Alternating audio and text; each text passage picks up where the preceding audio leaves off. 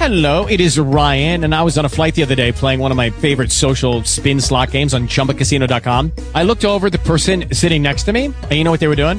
They were also playing Chumba Casino. Coincidence? I think not. Everybody's loving having fun with it. Chumba Casino is home to hundreds of casino-style games that you can play for free anytime, anywhere, even at 30,000 feet. So sign up now at ChumbaCasino.com to claim your free welcome bonus. That's ChumbaCasino.com and live the Chumba life. No purchase necessary. VGW. Void where prohibited by law. See terms and conditions. 18+. Rolling out this way. Needs a block.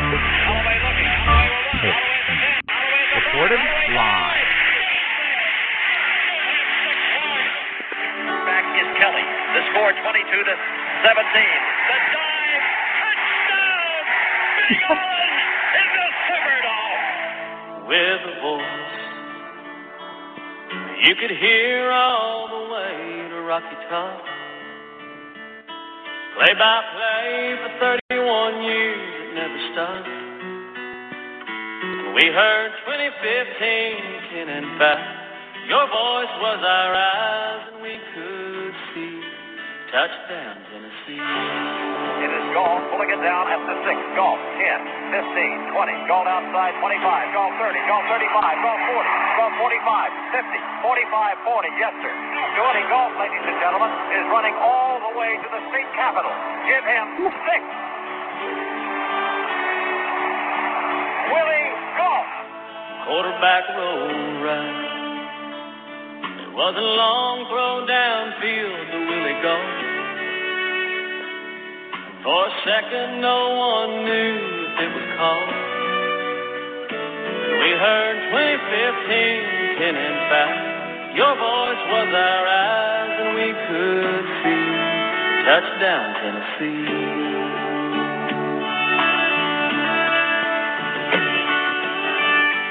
Your voice painted us a picture of all the losses and the wins. And it's so hard to imagine a game without your voice again. Saying 2015, 10 and 5. Your voice was our eyes, and we could see touchdown Tennessee. 25 down to the 30. 25, 20, 15, 10.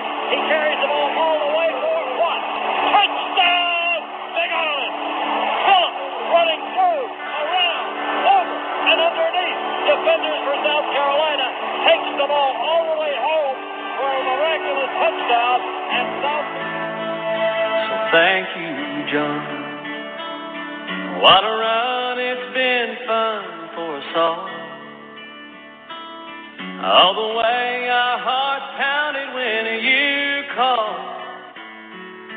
2015, 10 and 5. Your voice was our eyes, and we could see touchdown Tennessee. Manning sneaks, edges forward, falls down, has not no whistle yet. Manning rolling to the right side, motions to throws down into the end zone, and it is touchdown Tennessee. So thank you, John. Good evening, ladies and gentlemen, and welcome to this episode of the Political Straight Talk. I am the Political Superman, coming to you from good old Rocky Top. And before the program starts, I want to give a shout-out to John Ward's family, the voice of the Vols for 31 years. He was the first person I met on the campus of the University of Tennessee when I started there as a bright-eyed freshman.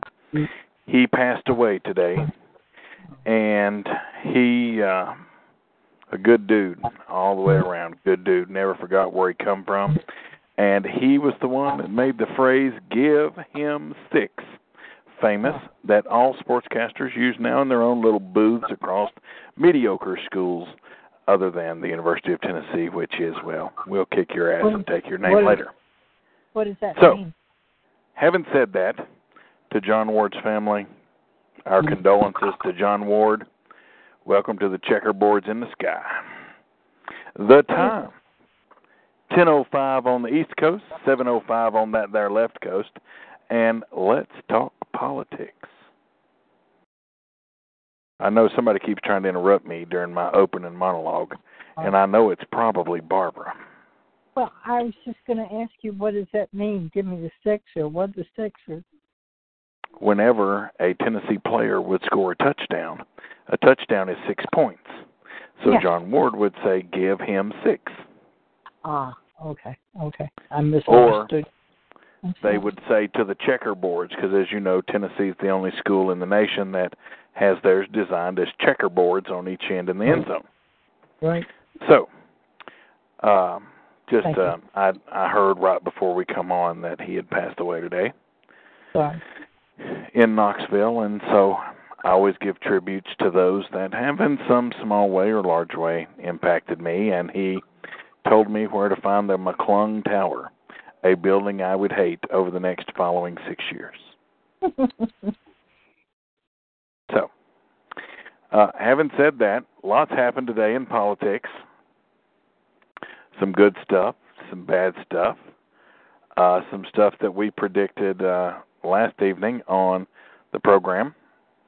I do like the compromise that the president signed that basically stuck the thumb in the eye to the Democrats who wanted families kept together. Well, now they're going to get it.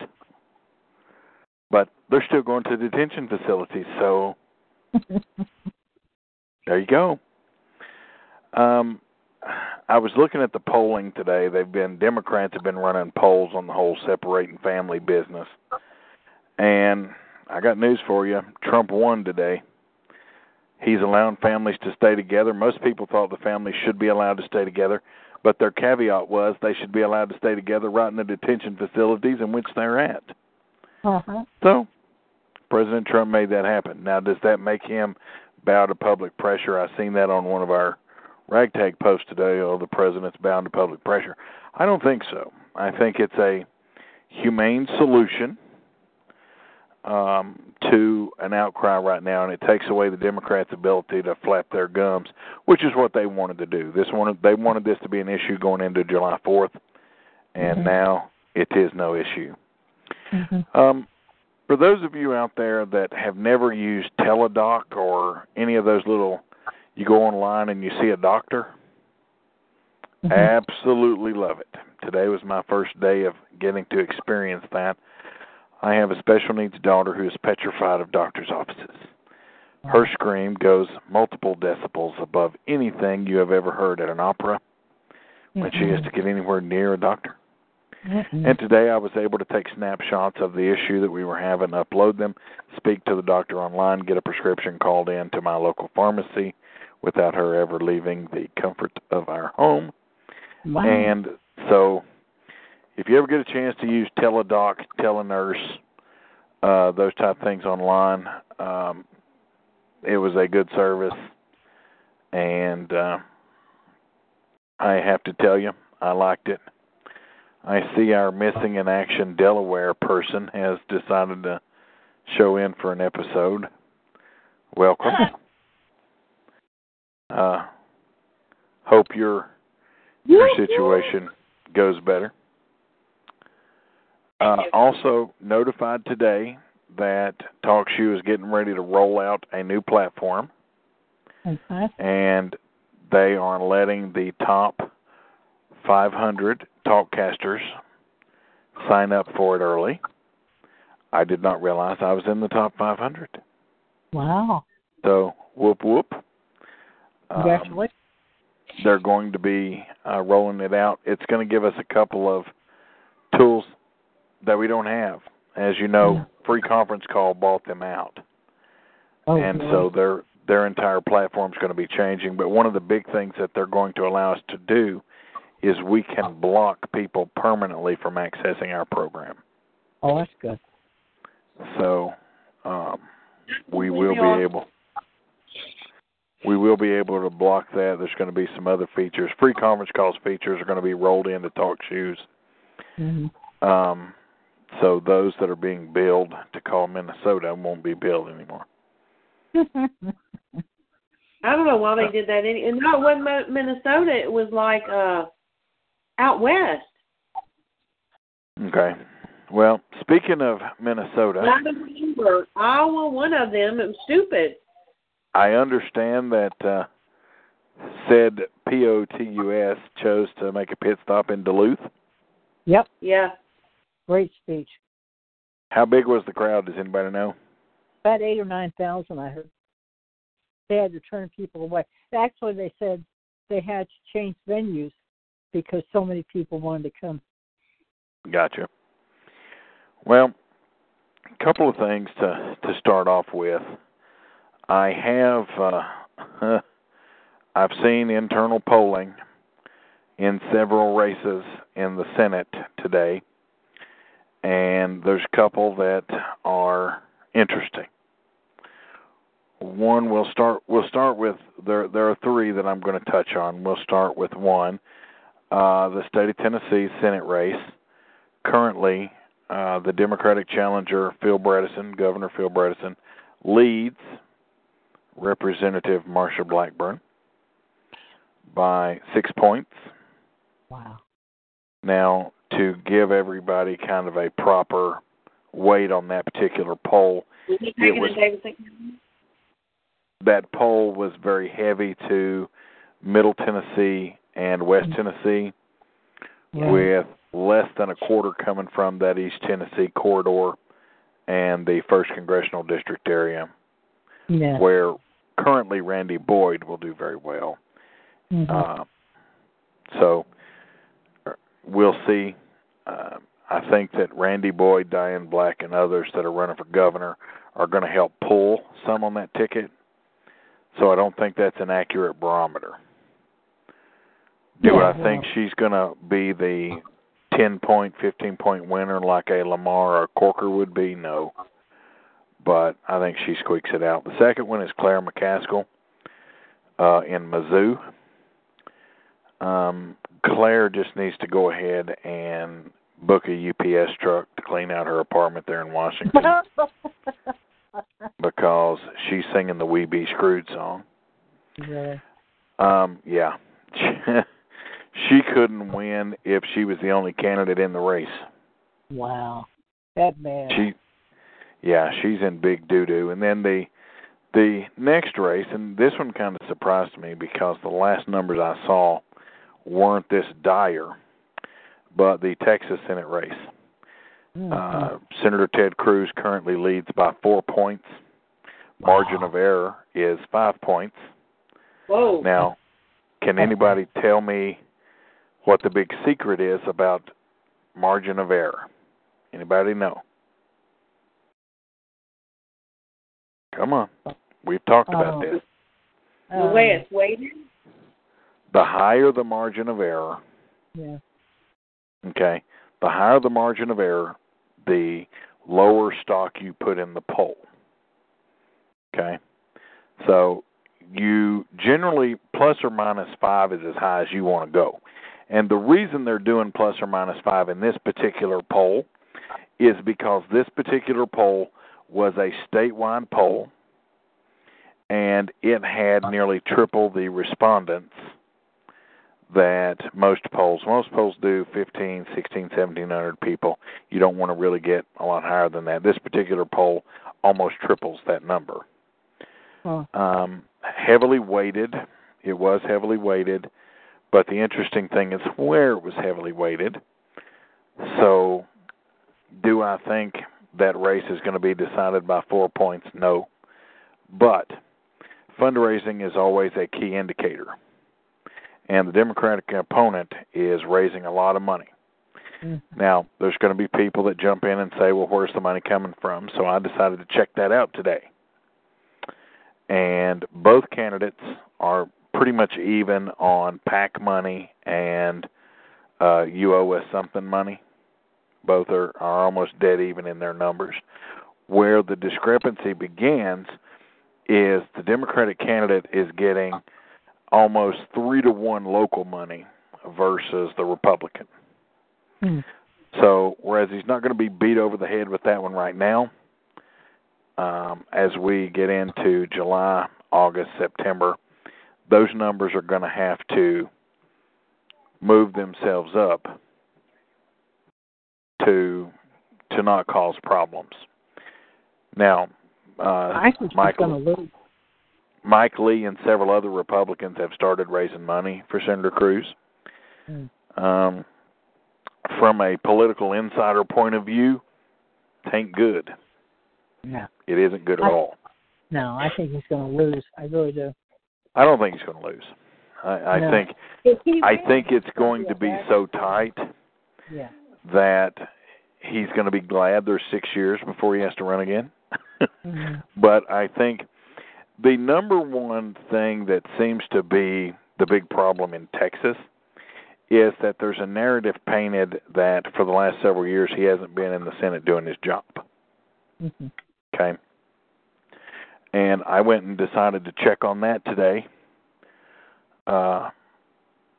because, again, wanted to be able to say, yes, that's accurate, no, it's not.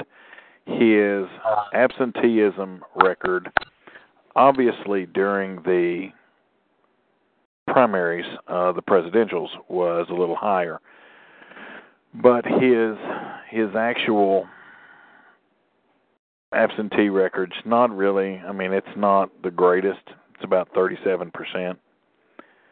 But you have to take into account that he ran for president when doing that numbers. If you take the he ran for president out of there and take that 18 months, he's about consistent with most Republicans. So there's not any huge discrepancies there. So those are the three polls that just are kind of interesting. Texas kind of surprised me because the last couple of polls I had seen, they've been shrinking over the past several months, but it's still at a double-digit lead. I'll be interested to see what the Wall Street Journal's polling. Theirs is set to be released on Friday. I'll be interested to see what their numbers are. I have a question. If he remains senator, can Trump still appoint him to the Supreme Court? Yes. Okay. I was going to say if he loses, then that would be an in for him, but yeah. I would have taken that instead of having to run again. You can hold any job and be nominated, and it would help give him a pass through the Senate. Yeah. And they thought of that. It'll be interesting to see.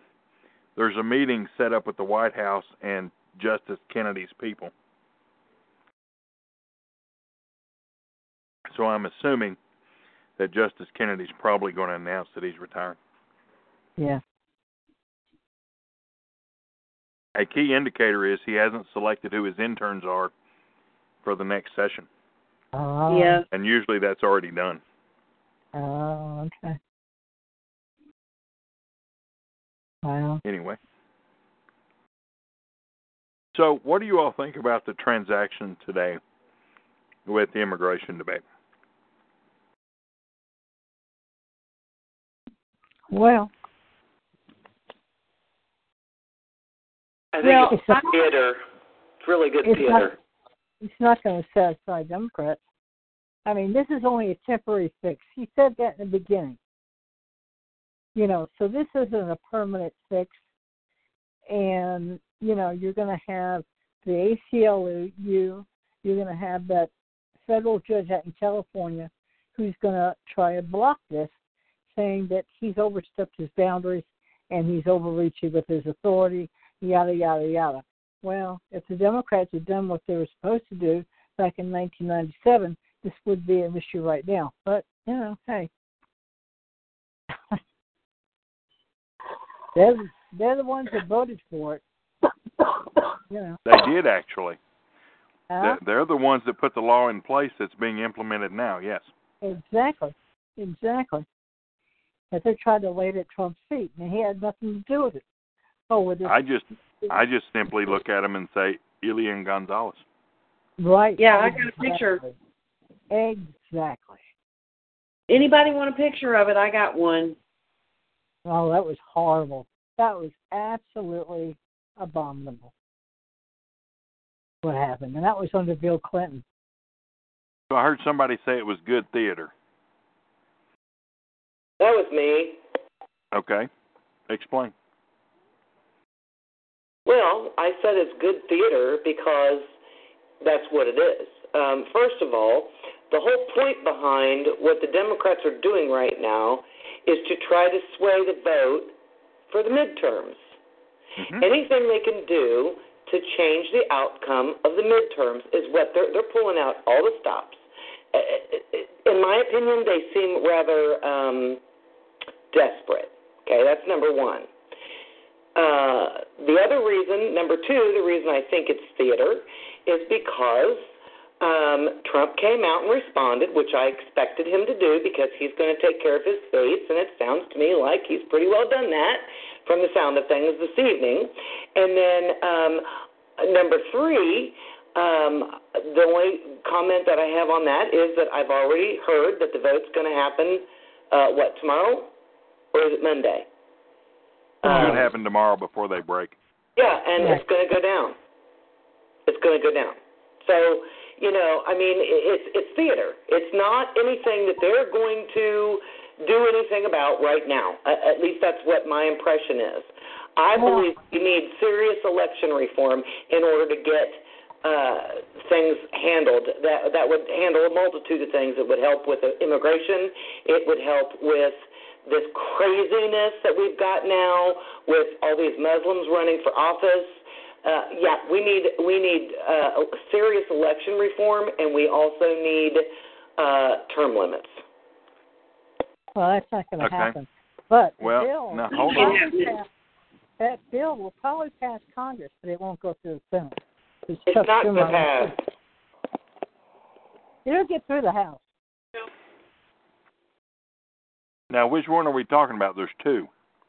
Yeah, well, either one.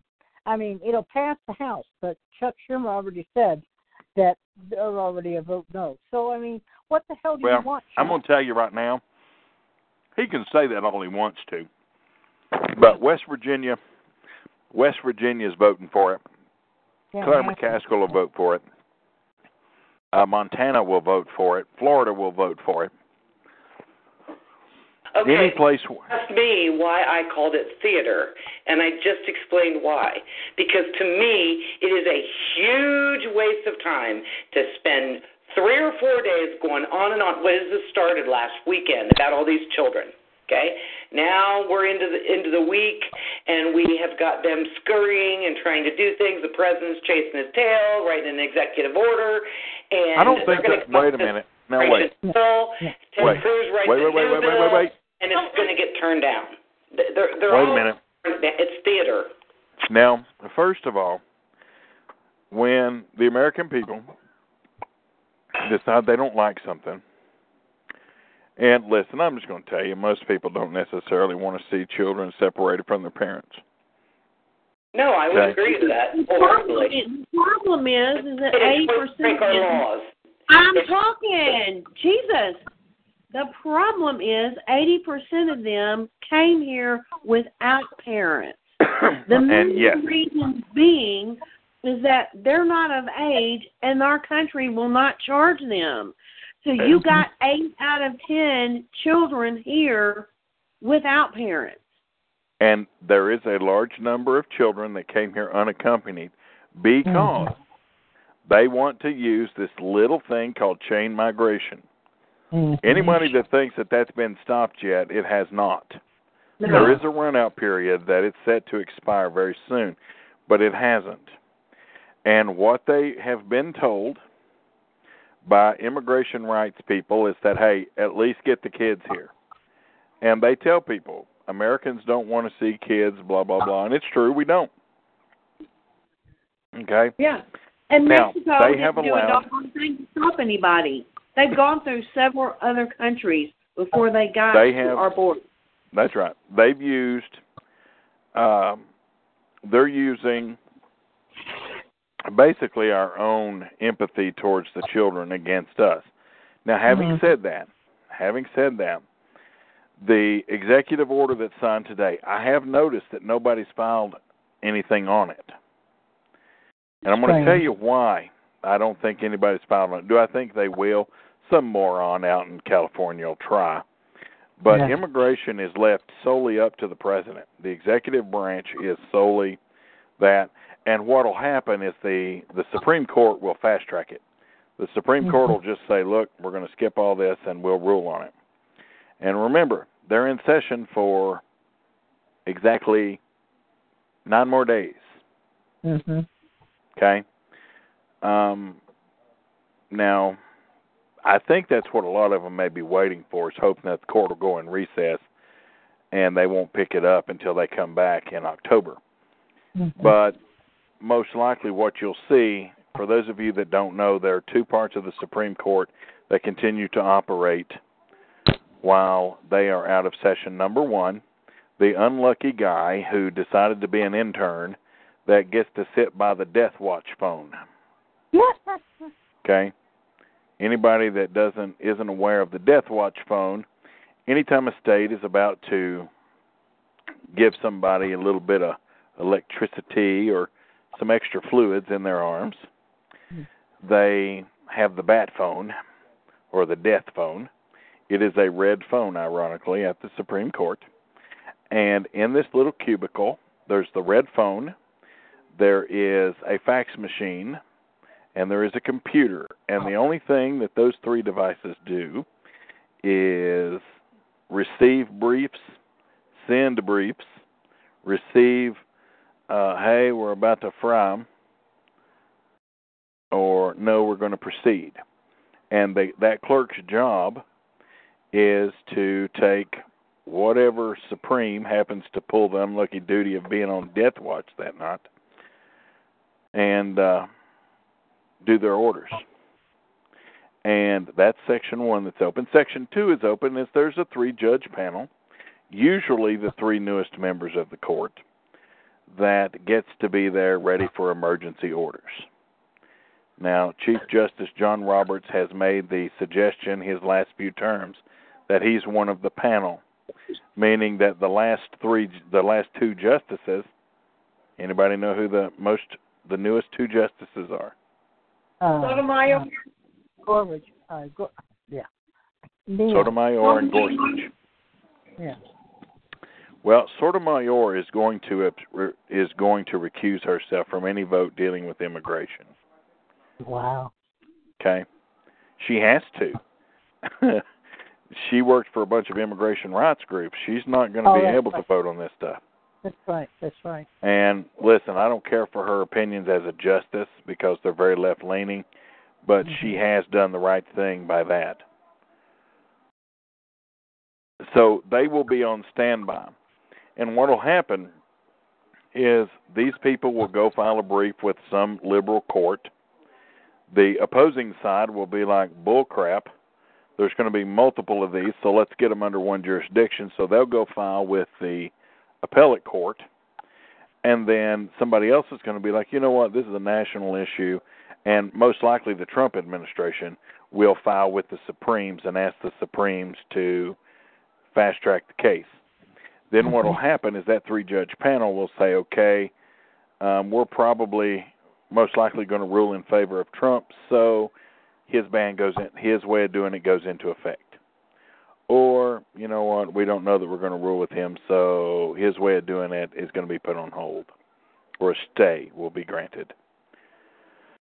So watch to see that happen. Most court watchers probably will wait until they go to the House and try to get a favorable 3-judge panel to remand it back and just refuse to hear it right now. We'll see. That's not been their track record with the immigration issue, so we'll see. I do think, though, I will tell you, when the Supremes do step in that one and rule all the way on how immigration is handled, I can tell you who's not going to be happy. The left side of the aisle is not going to be happy, and the ruling's not going to be 5-4. I think you're going to find that ruling's going to be a little closer to 7. It will be 7-2. So people need to watch that. I think you're going to find that ruling will be much closer to 7-2. Yeah, a slim margin. So a slim margin. Yeah. Well, you know, they handled that wrong. The truth was that the ruling was very narrow in scope, and that's what they needed to say. This ruling was narrow in scope, and it only dealt with one issue. The court left open for the bigger issue. My concern with them, you know, I don't want to go back to the Baker issue, but it's going to come down to they're going to have to define the Equal Protection Clause. And that's something that they've been very hesitant to do. Where's the limit on what we protect? Just because somebody decides they don't want to have a wang anymore, does that give them the right to go into the women's bathroom? Or does that give them a right to play on a women's sports team? Okay? If you'll notice, a bunch of schools were okay with this gender-inclusive crap until a bunch of boys went on women's sports teams and blew the women out of the water. And now they want new rules on it. So there's a lot of this coming down the pike that the Supremes are going to have to deal with. But more specifically on the immigration issue, Trump's ruling will stand. His executive order will hold water. I think the justices will not issue a stay.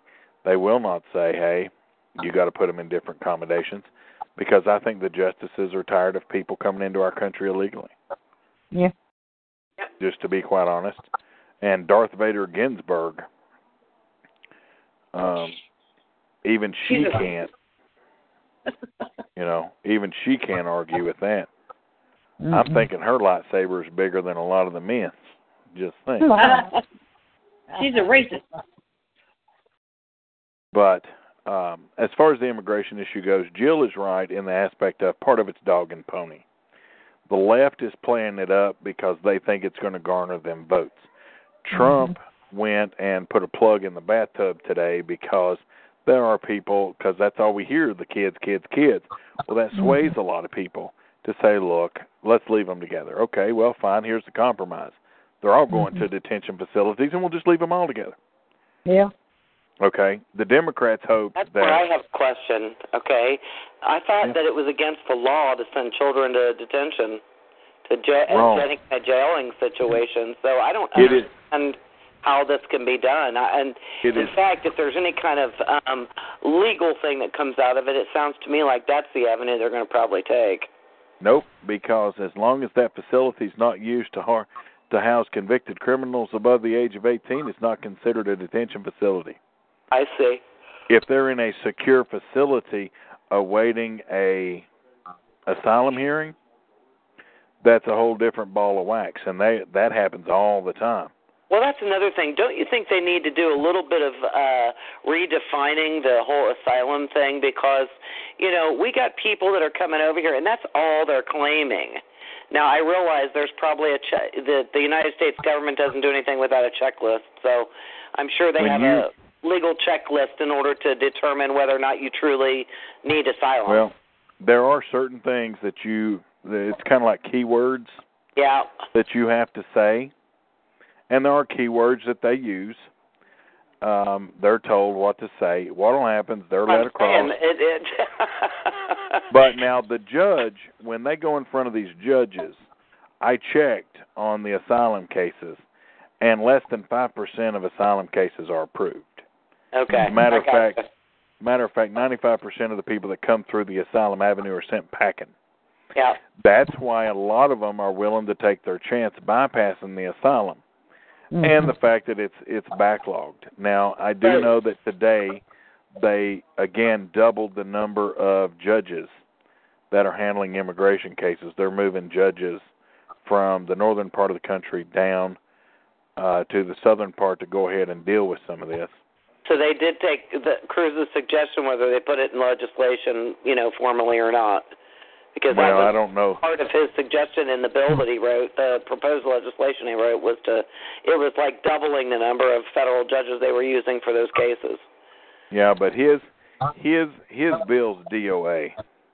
His bill's going to be DOA as soon as it goes out of the well. What Jeff Sessions has done is he's moved other judges and reassigned them, which he has the authority to do. Yeah. so he has just moved judges down. And I'd rather see that done anyway than a new bill. We don't need, everybody comes up with an issue. The Democrats seem to come up with an issue, and then, Senator Cruz comes up with writing a new legislation, and it's getting a little ludicrous, to be honest with you, and I was not happy with him for even proposing this. Well, the key that a lot of people want to do is they think that legislation solves all the problems. I know. It don't. And so whatever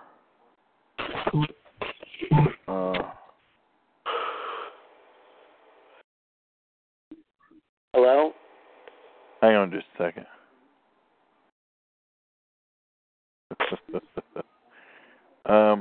Anyway, so you've got, I can fix that. You've got this whole immigration business. Yes, that's what's taking everybody's attention right now, because they don't want to talk about the other things that are in Trump's/Republicans' favor. Now, will this immigration business die down? Yes, it will. As a matter of fact, immigration, people coming across the border illegally, is record drops right now. It increased a little bit last month, but I think the Democrats are behind that. I think the Democrats are making phone calls to these immigration groups. Look, start pushing people to the border. Start pushing people, because they want to try and control the narrative. Okay? And unlike in the 90s when Elian Gonzalez was basically taken to the shores of Miami and tossed into the river or the ocean for a boat, that's going to be a hard one. That'd be a hard one to gauge at the polls. But if Trump gets his message out that basically says, look, you want to come here, come and ask for asylum, go through the process, I think he wins with that argument. Yeah. Even with the old kid factor, I don't think the Democrats win. So now let's piggyback onto another thing that was said, and then we'll go on to a different topic. But you've made mention several times about election reform. And normally I chalk that up to you meaning term limits, because you're big on term limits, even though we already have them. And so I'm going to ask you to clarify. We know about the money, so let's move the money to the side. Jill doesn't think anybody ought to be donated money from corporations or anybody trying to influence elections. And what type of election reform? Outside of those two things, term limits and money, what type of election reform? I think that the overall process needs to be looked at for every branch of government. And okay, give me a specific. Election reform in terms of the criteria used to be eligible to run. That would be a starting point, I think. Because and I'll tell you why. Because I think with the number of, especially with the attitude, the overall attitude that the Democrats have right now about immigration and wanting to bring all these people in, and all the stuff we went through with all the harassment and all the infighting about the refugees coming in here from the Middle East during the Obama administration, I think that there needs to be a look at what the requirements are to be eligible to run for Congress, and what the requirements are to be eligible to run for the president. And I think that there needs to be a modification there. I can tell you what the Constitution how many says. times we heard in the last several elections about birth certificates, and this or that person wasn't born here, and this person's parents weren't born here. We can eliminate that with election reform. I'm the type of person that looks for solutions, and I got to be honest with you, because I'm tired of all the infighting. Let me throw you one then. Let me. Number one, the Constitution addresses federal offices. It addresses the House, it addresses the Senate, and it addresses the presidency, with the presidency having the most strict. Okay? The state. I've read it. I'm sorry?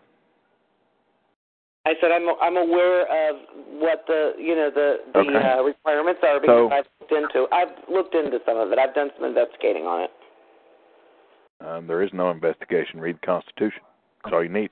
I'm not talking about the Constitution. I'm talking about the election laws as they are spelled out, what the requirements are to run for specific offices.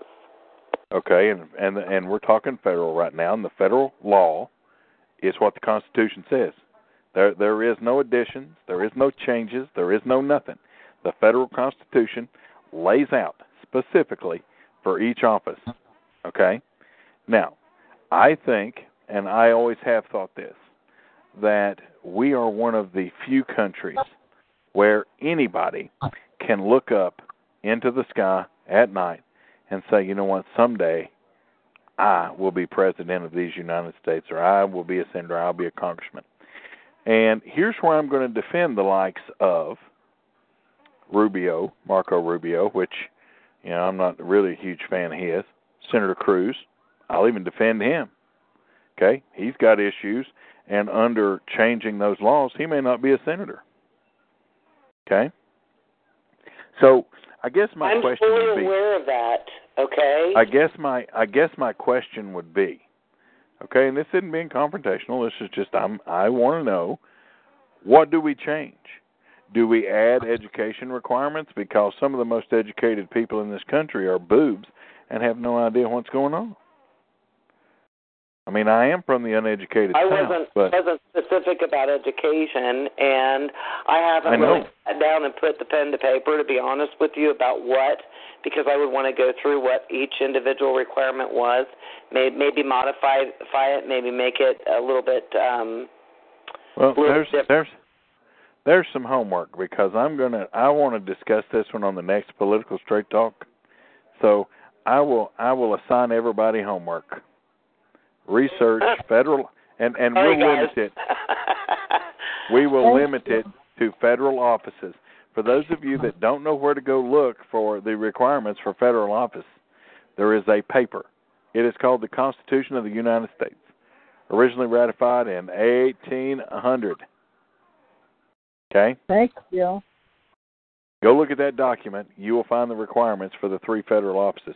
Yeah, it even includes judges. If we want to go outside of the executive and legislative branches, we can go to judicial too.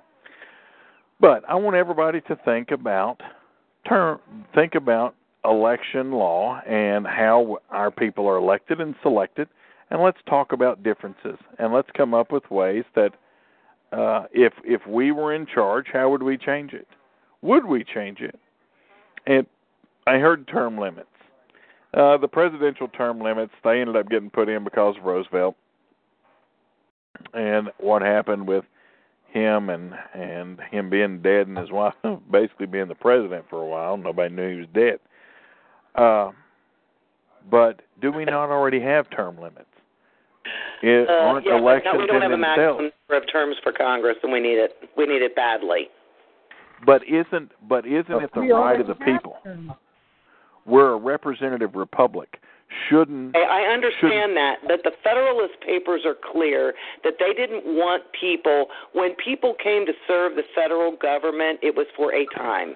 And then they went back home to their families and their farms or whatever it was that they had at that time. They may have done mill work, or they may have done, carpentry. They're called citizen politicians. They went back to their homes, their families, and their jobs in their local communities. But they did not serve for 30, 40 freaking years till you're 80 years old, like Feinstein.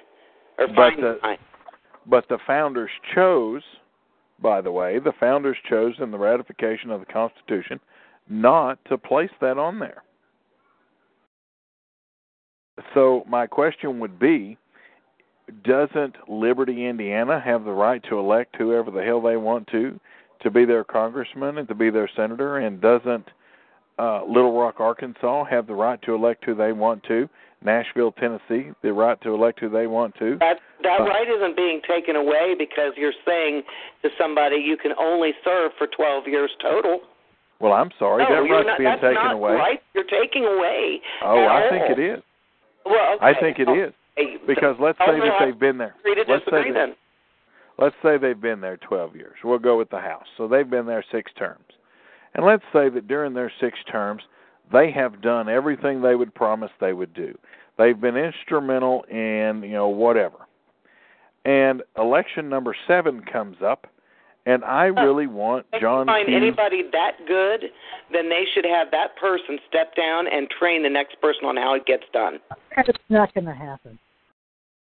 Well, actually, it could happen.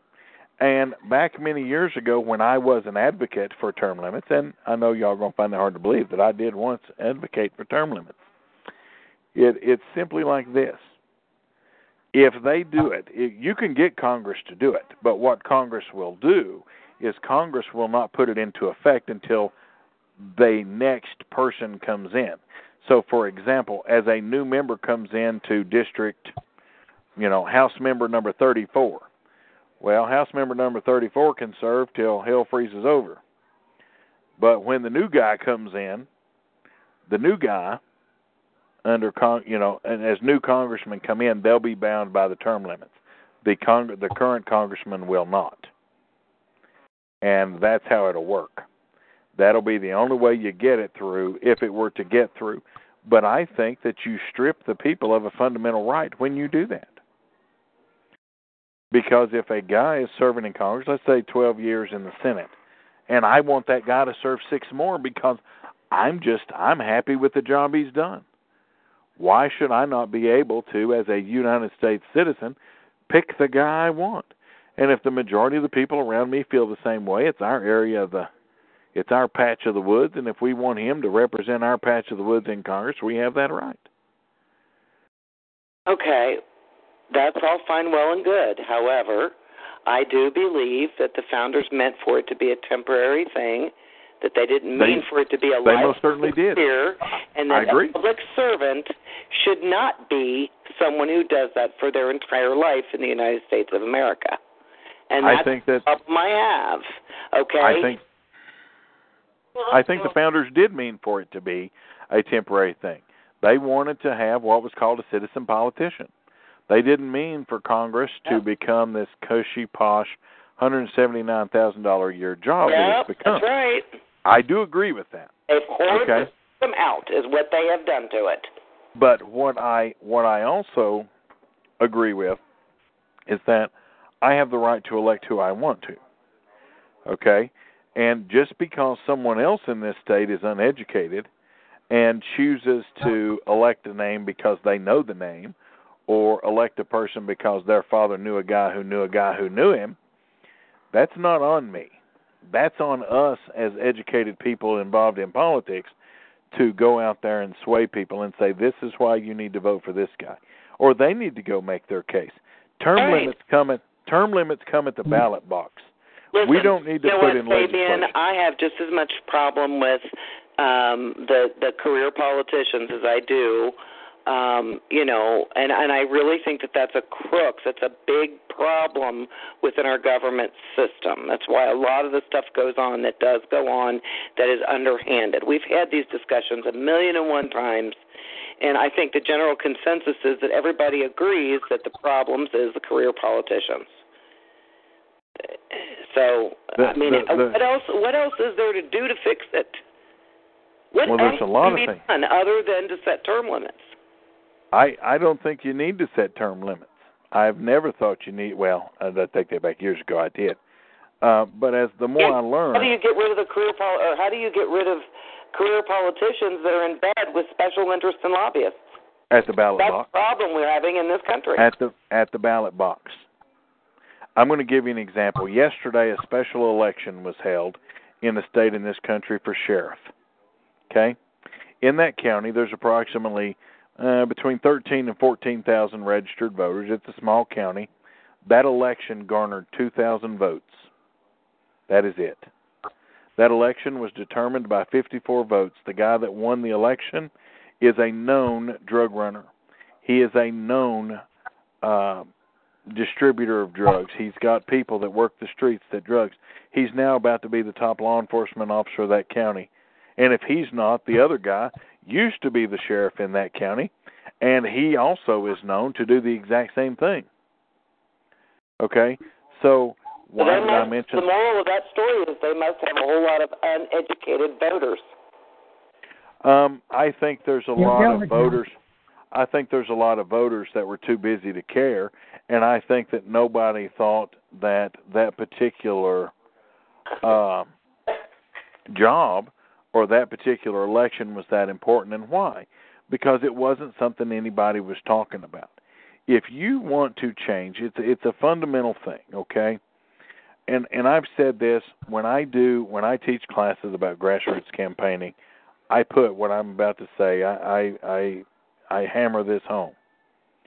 And the truth is that people don't vote. Most people do not go in the ballot box and vote because they care about the issues.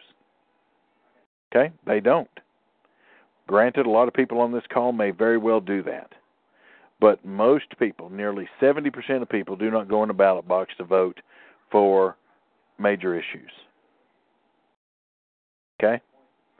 President Trump.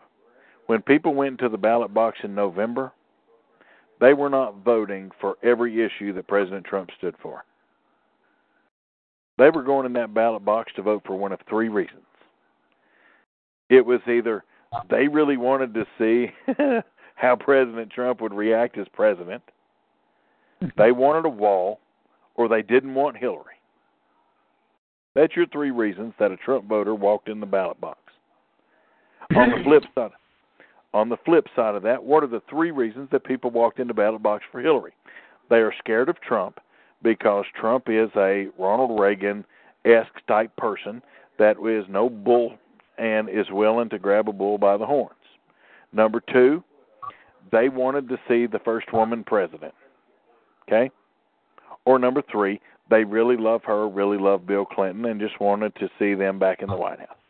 That's your three reasons for her. It wasn't her platform. She didn't have one. There are people that really love Bill Clinton and really love her after all they know about them. And, oh, yeah. And, oh, listen, if you... Still do. As far as a lot of people are concerned, even moderate Republicans, Bill Clinton is still the shiznit. But the point being is that if you want to change these seats, number one, you got to give people a reason to go vote. These two sheriff's candidates that were fighting it out, okay, there's a good guy that he truly wants to make a difference in his county, and there's another guy that wants to use the office to protect his drug deals. Okay? The good guy lost. Why? He lost because 54 more people were reached by the other guy. Okay? I went and looked last night when I was told this to see what I could see about how they ran their races. And the truth is, it's a low budget, they both got jobs type of operation. The wives didn't go out door knocking, the kids weren't out door knocking, there wasn't any movement by the GOP to help either one of them out. Okay, so how do we make that change? We motivate people. And I'm going to give you the 3 E's, okay? And there's some people that's already heard this, but it's just the way it is. You educate, okay? I know there are people that have heard me hammer that home. Educate, educate, educate. You then, oh shoot, I just went blank. My 3 E's dropped down to 1. Well, you did say it 3 times. Yeah. I'm sorry, I couldn't help myself. You educate. Educate, engage. You engage, and then we you got empower. a storm going on here. I may have to jump off this phone for a few minutes till it passes. You educate people. Educate people about what truly matters. If you want to win an election on any level of this government, make it about the kitchen table. Make it about the kitchen table. Whether you're running for mayor, school board, whether you're running for governor, make it about the kitchen table. Always about the kitchen table. You educate about the kitchen table. You engage voters. Okay? If you're a candidate, you engage them. Keep them not only educated but informed. What's going on? You know, Educate, engage. Okay? Well, I tell you, I'm totally just losing it today. And energize. And then when it's election time, you energize them. Give them a reason to get excited about going to the polls. Give them something to look forward to. The guy that really wanted to be the sheriff to clean it up, he should have been out every day with a pair of handcuffs and saying, look, you see these? I've got a meth dealer that's going to be fitting right in these on my first day. You give people a reason to go to that poll. You don't like who's there? Give an alternative to that. Educate. Engage. Energize. I was going to energize. I was looking at somebody else talking to me. I apologize.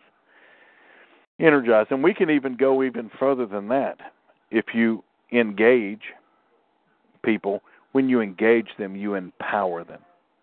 When you educate people, you empower them. When you energize people, you empower them. You empower them to make a difference. When you do that, you don't need term limits, because the people that aren't living up to those expectations that have been created by those voters, they will vote your ass out. If you go to the school board and you don't stand up for those children and you are voting for lights in another district when you've got pods in your own, they will vote you out. If you vote for mayor and that mayor refuses to keep the city streets up and the trash collected and the riffraff out of the city because they want to be sanctuary, and you empower the people and educate them, they will get rid of them. At least here in the uneducated South, we will. I guess it's our simple minds and inability to be educated that does that for us, but we don't put up with that crap. Now, yes, we have 90% plus re-election rates. I don't dispute that. Why do we have that? Because it's what people know. And why do they know it? Because we don't give them an alternative. Whether it's another Republican, whether it's an independent, whether it's a Democrat, whatever, we don't give them an alternative. We don't need term limits. We need empowered, educated, engaged voters. When you have that, then you'll go. I think the election turnout for that election yesterday, if I remember correctly, was right at 15% of the vote. 15% of the people that are registered to vote determined what the other 85% were going to live with for the next 4 years. Mm-hmm. Okay? In our election in 2016, and our voter turnout was up. Does anybody know what the final number was, percentage of voters across the country? Mm-mm. We didn't crack 50. So why is that? Why didn't we crack 50%? Why did people stay home? You had two very You had two very polarizing figures, but people stayed home. Texas, their voter turnout was actually lower during the general election. Why? I have a thought on that. If you recall, during the primary season, Mr. President Trump he didn't pull 50% of the vote until the field was so narrow, and then even then, I don't think it was until after, in fact, Indiana, I don't know if he even did it here. I think he got close, but I don't think he even went over 50% here. It wasn't until after the field was cleared that he got over 50% of the Republican vote. So I think that there were because there were so many Republicans that ran, I think that the field was so split that there were just a lot of disenfranchised voters. I mean, you asked why they stayed home. I think that might be a plausible reason. I will tell you that if everything stays on course as it is, President Trump, he may not win 49 of the 50 states like Reagan did, but it'll be a bigger blowout than it was in 2016 electoral college-wise. Yeah. And I don't think there'll be any conversation about the popular vote. No. See, this is the problem, and I'm going to tie all this up, and then we're going to move on to a different topic. But you think about this, okay? Number one, what is the goal of liberals when it comes to the Constitution? They have two goals when it comes to the Constitution and elections. Circumvent it and shred it. They want the Electoral College taken out. Yep. Okay? The next time somebody tells you they went to the poll and voted for president, look at them and call them an uneducated liar. Anybody here go vote for president? Anybody? No. Yeah, but it was our elected electors who voted. Anybody go vote for president? Yeah. Who just said yeah? No, that was a formality. Yeah, I know. Yeah. There is absolutely no one on this telephone call that voted for the President of the United States. You have never voted for the President. The delegates voted. I have voted for the President of the United States. I'm sorry, but you are a liar. You have never voted for the President of the United States, ever. The delegates voted. Okay. If the point of this is that what our votes don't count, well, that's news. Okay? You have never. Hang on. Point. You have never, in any election in this country, since the day you have been alive, have you ever voted for the President of the United States? You do not vote for President of the United States, and you never have. And as long as the Constitution stays the way it is, you never will. Delegates elect the president, Joe. When you go to the poll in November, even when you go to the primaries, you are not voting for President of the United States. You are Why are voting. they on the ballot? Well, I'm about to tell you. Hang on, everybody hush. I'm about to tell you. When you go to the ballot in November, the Founding Fathers put this little thing because the Founding Fathers did not like the public. They had a problem with angry white men. They just didn't like them. They, much like the Democrats, did not like angry white men. So they created this process to where the president would not be directly elected by the people. The president, since the creation of the Constitution of these here United States, now notwithstanding the 27 presidents that came before George Washington, we will not count them because they were under the Articles of Confederation, and we will not count them. George O. Jorge, he was the first president to be elected. And who elected O. Jorge? It was not us, the people.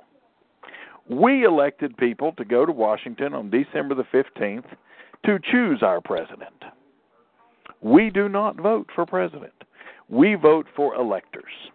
For example, when we went and cast our ballots in November of 2016, I cast my ballot for 11 electors that were assigned to President Trump. Okay? Anybody else that voted, they voted for, in each state, the electors are the number of electoral votes that you have or the number of elected federal representatives. Okay? Here we've got 9 congressmen and 2 senators, so we have 11. Indiana, I think you all have got like 7 or 8. I don't know how many you all have. I don't remember. But the point is that when you go vote, you have never, none of us on this call, have ever voted for President of the United States. We vote to send electors to Washington to choose our president. Now, here's the catch to those little electors. Did everybody know here that an elector can vote for whoever the hell they want to? Yep. Now, there are some states that have in there that if elector defects and don't vote the way they're supposed to, they're immediately removed. And there have been some electors. Don't they have different state laws depending on the state with that, or is that? There are some state laws that do it, but I will tell you, federal law trumps it every time, and the federal law says that those electors can vote for whoever they want to. So each candidate goes and they choose their own electors. Each candidate chooses their own electors, no matter what party they're with.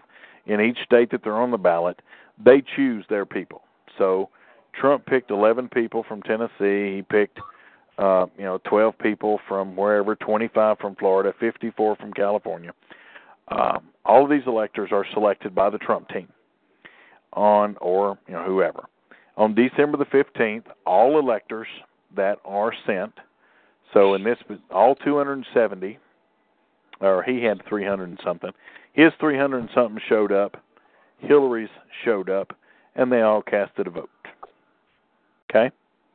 Now, there were some defections. I think there were 2 defectors out of Texas that defected. But they didn't vote for Hillary. They did abstained or something crazy. Anyway, the point is that how many people do you think, when they walk in that ballot box, they think they're voting for President of the United States? We have Jill, who believed until about 10 minutes ago she was voting for President of the United States. No, I know full well and have known full well how the Electoral College works. Okay? Well, that's not your statement a minute ago. But you said that you voted for the president. My point is... and when I went in and saw my ballot, everybody that was on there was running for President of the United States. Yep. And that ballot is kind of misleading because you're not voting for president. Primaries are handled exactly the same way. The state delegates, representatives, go from each state to the convention, and they get railroaded if they're not done, if they don't do the right thing. I know for a fact that there are different state laws because Virginia, with the last one, filed a lawsuit. Remember that, Fabian, about wanting to be held to a specific standard, and they voted in his favor. First of all, you're talking 2 different systems. You're talking the primary system, I realize which that. is governed. GOP convention. The conventions are governed by the state party, by the elected. But it's very comparable if you think about it, because both sends delegates. I understand that. The state party, everybody in these here United States, votes for national committee men and women. Now, you may not realize you're voting for it because you actually vote for your representatives to go represent you in the GOP. Right, but I was fully aware of the Cruz campaign and the people that the various representatives they chose in each state. I was fully aware of what was going on with that. Now, just because a candidate chooses somebody to go and represent them at a convention does not mean that happens. Because, especially with the GOP, the Democrats have their own different system, and they're changing theirs for the 2020 elections. Theirs is about to get tighter. They are going to stop. The superdelegates and all that craziness? Well, the superdelegates aren't going to change. What's going to change for them is they are locking out any independents. Right. So Bernie is getting ready to feel the burn from the Democratic Party, burning him right out the door. Solely like an independent like Perot did. He won't. I know. Listen, he's got too much trouble. His wife's about to go to the slammer, and he's probably headed to the slammer. And his son is doing about as well as Hillary Clinton would do in Arkansas. He won't even endorse his own son. I don't blame him for that. He's standing true to his word. I'll give him that. But these conventions, and I don't want to spend a ton of time on the conventions, but everything that happened at the Republican convention, while it shouldn't have been done in the form it was completely legal. Okay? Those national committee men and women, they do have a right to convene. They did convene. They changed the rules, and that's the way it is. You can do that. Okay? Doesn't make it right, but it is the way it happens. That's just it. They didn't change the rules. Oh, they changed. A rules committee meeting, and they didn't change any rules. They didn't amend anything. They stopped amendment from happening. Yes, they did. They did amend the rules on the national level. They did. Okay, it's just the way it is. It happened. It was done. And when they come out, see, everybody's problem is how the meeting was convened and adjourned. Okay, because both candidates, both major candidates, had people that they wanted to disrupt how this whole process was going. Okay, it was already planned out. Everybody knew it was going to happen. And when Priebus and company decided that, look, we are changing this, and it was done. They did it in a back room. I agree. It was done. But the GOP has a right, and this is what I can't seem to get through some people's heads. The GOP's got a right to choose whoever they want to. Let's say Ted Cruz had won. Let's say that Ted Cruz had won and he become the nominee. And let's say that the committee as a whole was not happy with that. The committee could convene, the National Committee can convene, and they can, by a simple majority vote, remove his name from the Republican ballot and put whoever's name they want right at the top of that, no matter who you vote for, no matter who I vote for, no matter it is a formality. When we go choose in primaries, it is a formality and nothing more. There are formalities in line to block the people that wanted to amend the rules to where they could vote their conscience on the floor. Well, and I'm going to tell you what I think about people voting their conscience. And they seconded it, and that was the end of that. So, yeah. When you go to vote as a congressman, I won't talk about the people because the people got a right to vote however they want to. Yeah, well, they blocked 11 states from voting the way that they wanted to. When you are sent to do a job, okay, and I'm going to give you that example, okay. Trump won some states that people were not happy about. A couple of states wanted to change how they were voting. Now, granted, that state party actually has the right to do that. But they have to get permission from the National Party to do it. The National Party said no. They have to have a majority, a certain number of states. It required 9 in order for them to get the vote on the floor. They wanted to call a roll call vote, and then they turned around and pulled a fast one on them and said that they wanted to do a roll call vote. They changed their mind at the last minute, and that was a bunch of hokey. It was a bunch of baloney, and they forced everything through. It was as simple as that. It was a well-played maneuver, and people that were trying to shift. There were some people that were trying to shift some states. There were people that were trying to shift states that had been won. And listen, I'm going to tell you, had it been any other year in any other situation, they might have gotten away with it. Okay. But the truth is, they have the right to want to produce. Every Republican that goes to those conventions is a designated delegate by their state. They have every single right, as part of that rules committee, to stand up and make any kind of a suggestion on amendment that they want to. And if they you're have recognized by the chair, on it. if you're recognized, and they were blocked. You're exactly right. And as the chairman, I'd have blocked everybody that tried to flap their gums. I'd have blocked them all. I don't blame them for doing it. I'd have done it too.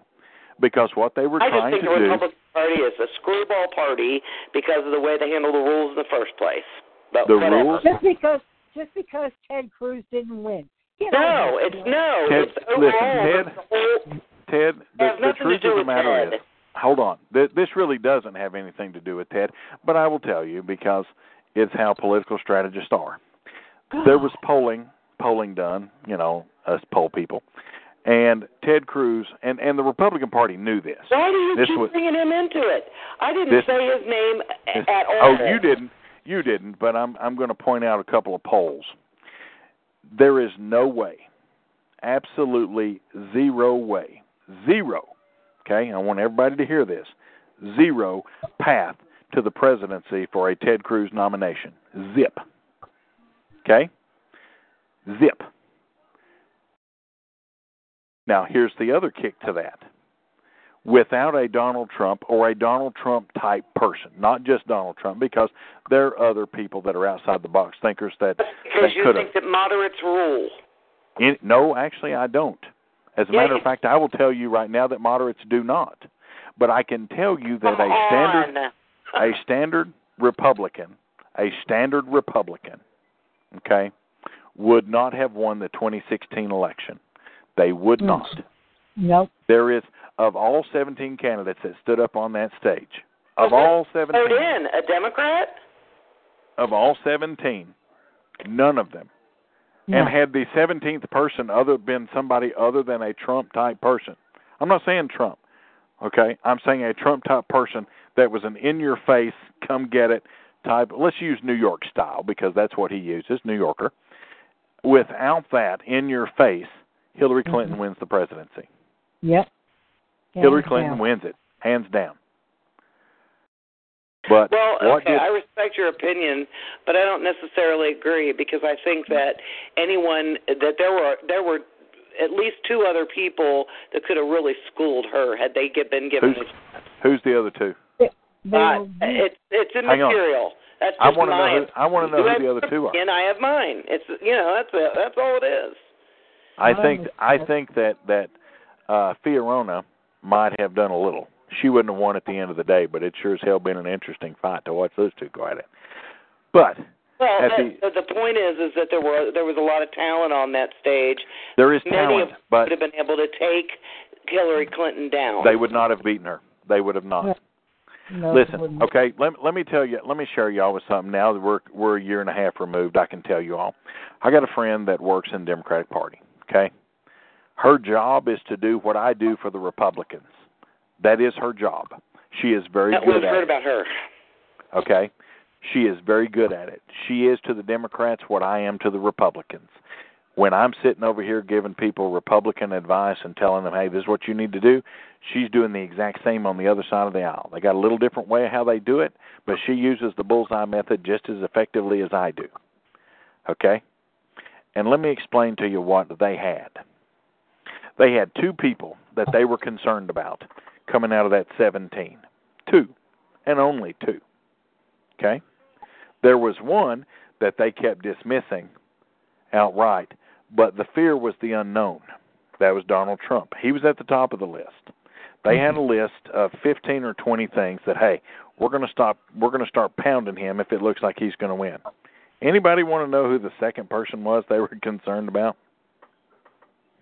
I'm trying to think. Either Jeb Bush or Marco Rubio or... Neither. Well, I was just going to say that was the dominant ones. Dr. Carson. Dr. Carson. Van Carson, yeah. Dr. Carson. Those were the two.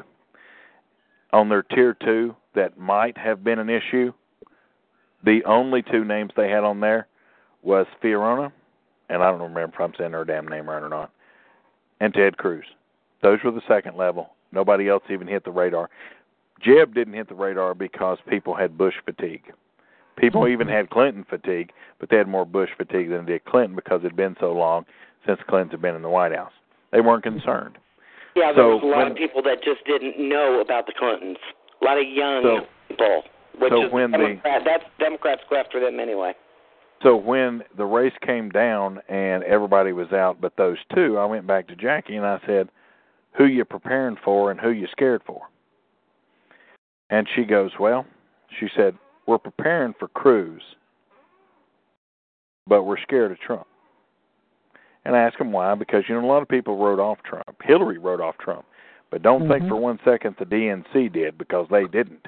And they said that their concern was his brash, in-your-face, New Yorker, unknown style that would appeal. They were afraid it would appeal to middle-of-the-road white voters, and that it would appeal to conservative-leaning blacks.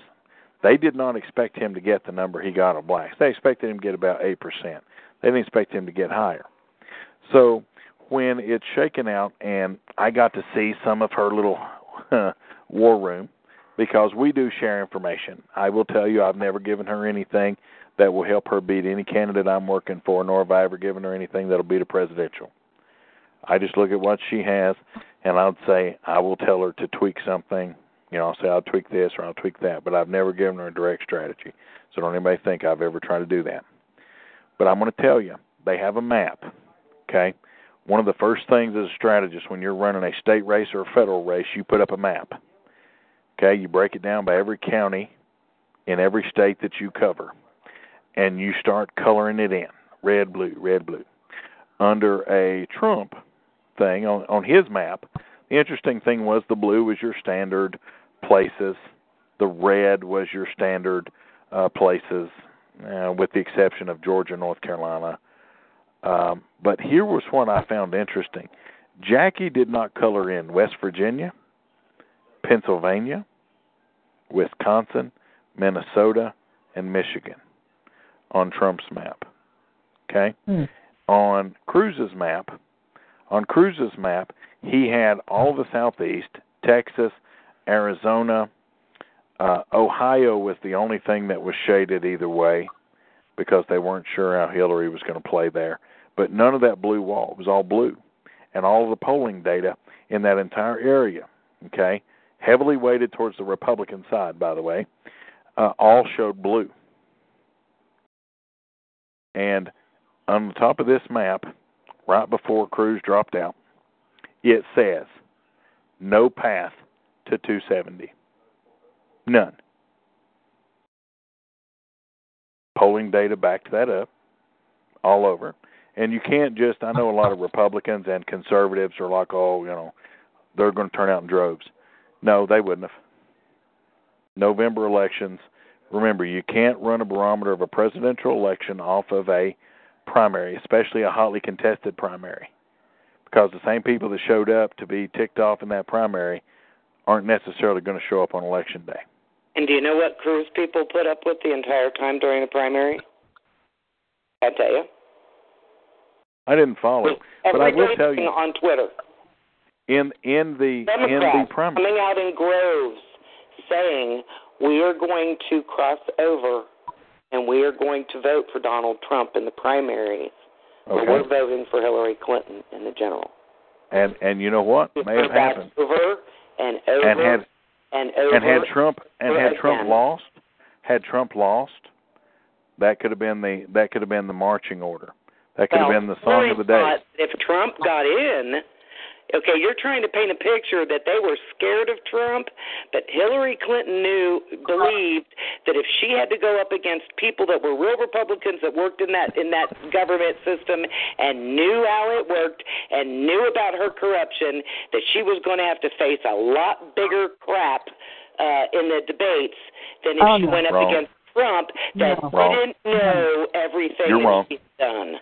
You're wrong. No, Jill. I believe that they thought that Trump could beat Trump. Hang on. Not you, Jill. Barbara, just hang on. Okay, Jill, this is my specialty. This is my wheelhouse. I know the people in presidential politics. I've known them for years.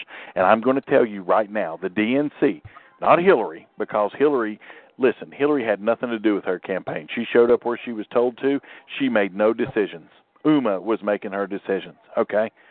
She is aloof. She was in 2008.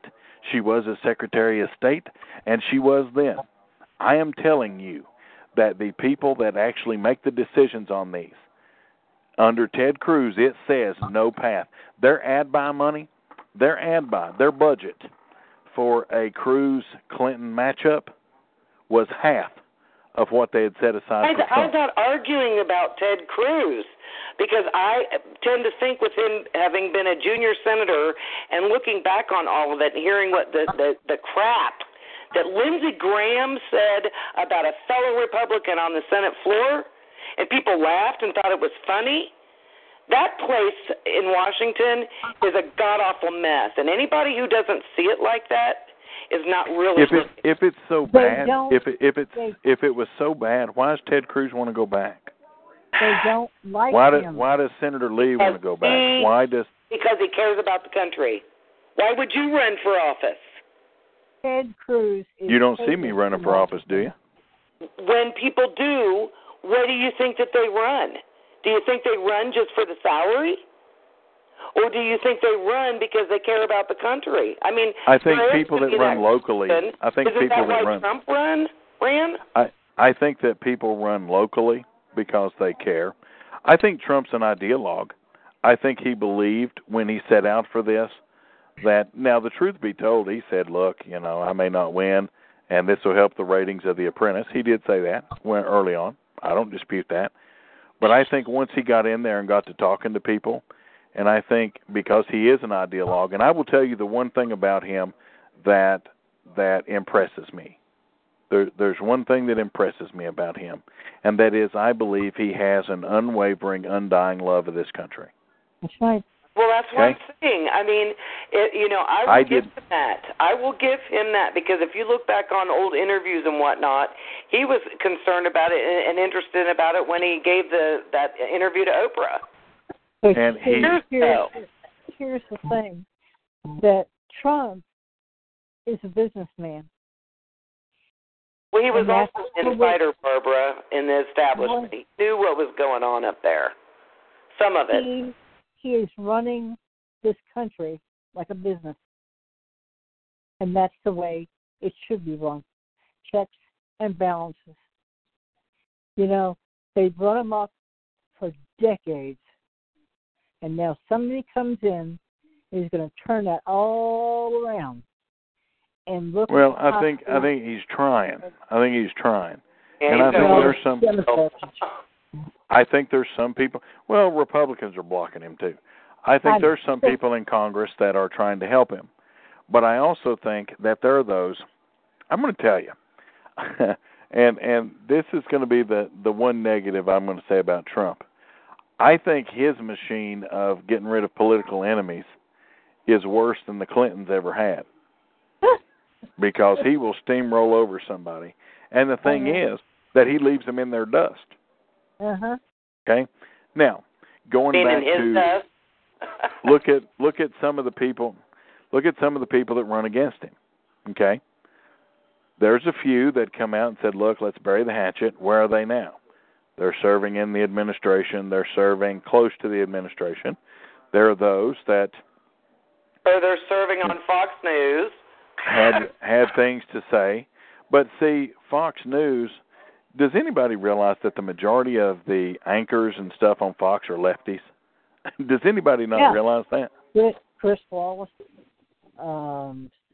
what's his name? I mean, seriously, they have so many lefties. The whole entire media, mainstream media, I've been saying it forever, that they're all liberals. But the point being is that most people don't know that most of the people at Fox News are liberal. Yeah. Garrett is not liberal. Kilmeade is not. I mean, your Fox and Friends bunch, they aren't. But here's the thing, okay, and this is a whole new pot of wax that we can go down another time. News channels, your cable news. You have heard, I know that many of you have heard that Fox News is biased to the right. And that CNN is biased to the left. And let me tell you a little secret. Biased to the left. Let me tell you a little secret about how news is categorized. 9 a.m. to 5 p.m. Eastern Standard Time is when Nielsen and all these other companies check your biases. Okay? That is when news is happening. From 5 p.m. until 9 a.m. the next day, that is op-ed TV, okay? All of it. Your Sean Hannity's, your that incredibly boring dude that wears the stupid bow tie. What's his name? Carl, whatever the hell his name is. Carl. And then, Carl Tucker Carlson, whatever his name is. Carlson. Then Laura there's Ingraham. Then there's Laura, I'm a bitch, Ingram. I cannot stand that woman. Don't think she deserves a TV show, much less a radio show. She is one of the most evil people. She is one of the most evil people that the right has. That Heil Hitler sign at the convention, that about did me in. I don't even care about the sign. I care about how she treats people. And she is awful. If anybody's ever been around her when she's speaking at an event, don't get anywhere near her. She will scream and yell at you, her security, the people that booked it. She's awful. Ann Coulter's a treat. She just is drunk. Yeah. I used to like Ann, but she's Ann really Coulter was so drunk when we took that picture. There's a picture with me with her. She was so drunk she had to take her shoes off. We had to retake the picture because it had her in her bare feet, and they had to crop out. We had to redo it when she was in Nashville at the Sheridan. And then Bill Hemrick was trying to take her to bed. I was like, oh boy. She's but anyway, off the rails. But here's the thing about Hillary that I can inject here, that if she had won, God forbid, none of this IG report, that wouldn't have happened. Well, that IG report still didn't tell the whole truth. I know that. but none of this would have come out. It would have all been sealed up, and Comey knew it, and they knew it. It'd have been classified. Her first day in office, you'd be amazed, because the president's stuff is automatically classified anyway, with the exception of their business dealings, which are placed in a blind trust and are not made public. Right. His stuff will not be made public. His businesses, they're in a blind trust run by his family, and contrary to popular belief, even his daughters and sons cannot see. They're not responsible for the day-to-day. They can't make money decisions because they're in with the White House. And a lot of people don't know that. The media likes to tell you they can. No, they cannot. The president cannot see what his businesses are doing. They can't see what's invested in. Nothing. Conflict of interest. So, it's the president does that. The president's not even allowed to carry his own wallet. All that's taken away from him on January 20th, all of it. His own credit cards, everything is taken away from him. Wow. The suffrage of the people. The suffrage. Now, I will tell you, Trump's people reimburse the federal government each quarter for his expenses. The only thing that they don't is their Secret Service detail and Air Force One. And he pays for most of the fuel on Air Force One when he goes to Key Largo and other places like that. Well, my God. Okay. Anyway, now, let's go on to the next topic now that we got diverted by... Have you been watching any of the House races? And, I realize that you don't think there's going to be a big sway, but do you think that there is any chance at all that the Dems will take the House? +7 for the Republicans in the House, and right now +7 or 8 in the Senate. Mm-hmm. For Republicans, but I'm talking about, so you're saying no, you don't think that the Democrats will be able to take this either house? Republicans will have a net gain of 7 seats in the House when it's all done. And I know this number's a little high right now. I'm going to probably down a little closer we get. But as of right now, +7 or 8 in the Senate. This is why Democrats are screaming so loud. Florida, flip. Montana, flip. West Virginia, flip. Indiana, flip. I don't know if Indiana's going to... You think Donnelly's going to lose? It's going to flip. Mizzou, flip. Let's see, where else? There's 3 more. South Dakota and North Dakota, one of them's got a Democratic senator. Flip. So, yeah, I see it changing. Democrats so in other words, your answer is then no. You believe that the Republicans are going to maintain the House and the Senate. Correct. Okay. That's what I wanted to know. There would have to be something major happen outside of the kid issue that's going on right now.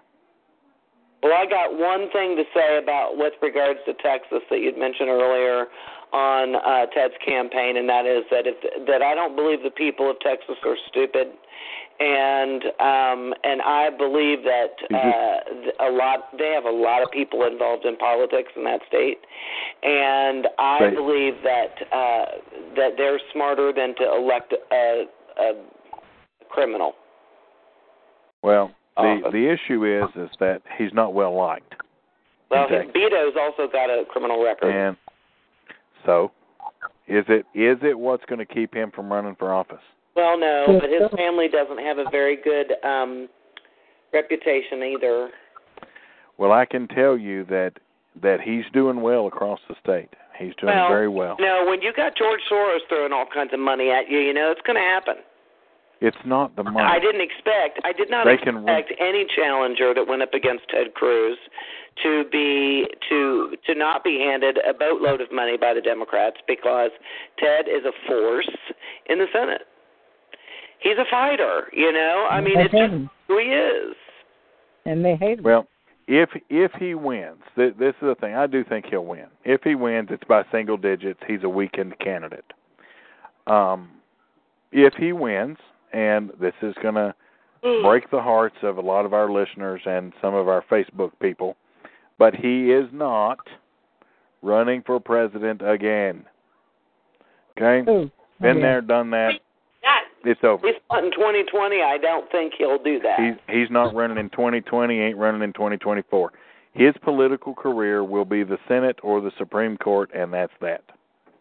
I mean, it's just the way it is. How are you so sure about that? You don't know what his aspirations are. Well, I don't give a damn what his aspirations are. So I'm telling you. Saying then it doesn't matter that he's just going to get whatever position that the powers decide that he can have? I'm telling you right now, mark it down right here, this moment in time, Senator Ted Cruz will never, okay, and let's spell that out, Never, run for president of these United States in 2020, 2024, 2028, or 2032. Not happening.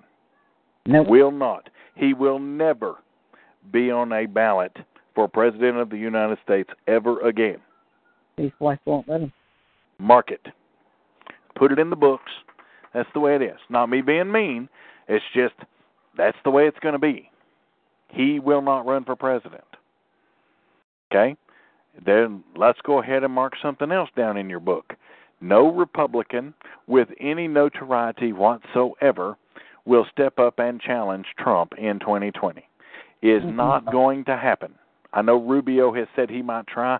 If he does, the last job he will ever hold is being a senator in Florida. That will be the last job he ever has in elected politics. It will not, like or hate Trump, that's the way it is. In 2020, I will tell you who will be the Democratic nominee. Anybody want to hear it? And you heard it here first. Hillary Clinton. That's it. If her name's on the ballot, she's it. We are going to have a repeat. The only difference is going to be she's going to lose by 390 electoral votes instead of 304. Yeah, I heard that tonight, that there was a potential for that she's not given up. She's not giving it. She is so still out in the public and so still bitching and moaning that she's going to do it again. In her feeble ass mind, she somehow thinks that somebody wants her to be president. I want you all to rewind the clock. Illuminati, that's what she is. Rewind the clocks. Rewind the clocks. I want everybody here to think back to 2016. Just travel back in time to October of 2000. How can she fix it this time?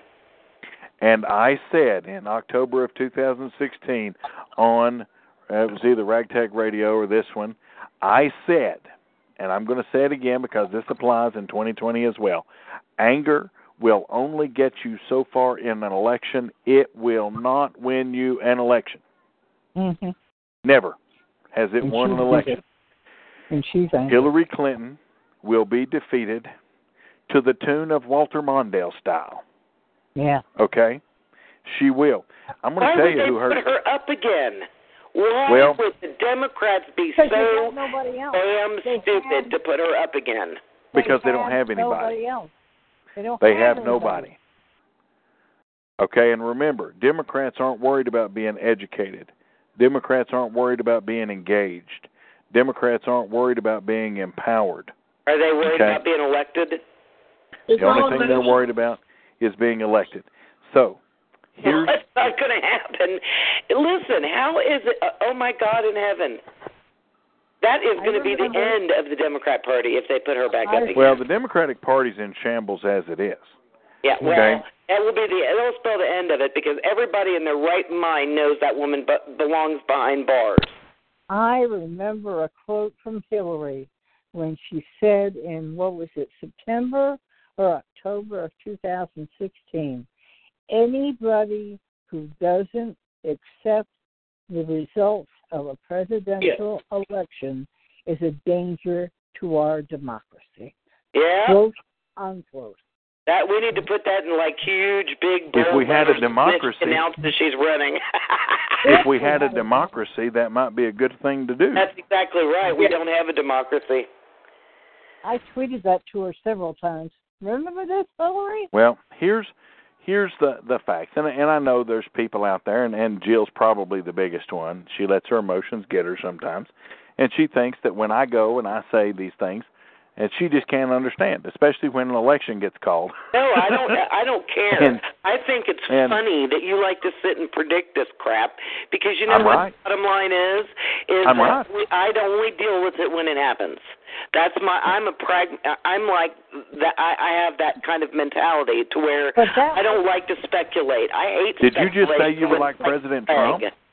Because I just heard you say you were like President Trump. No, I said I hate speculation like the plague.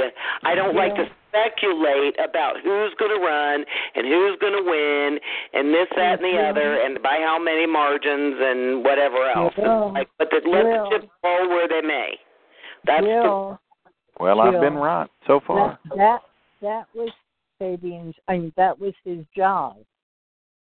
I'm aware of that. I know that he's a political strategist, and so that's why he thrives on this stuff. I get all that, and I understand all that.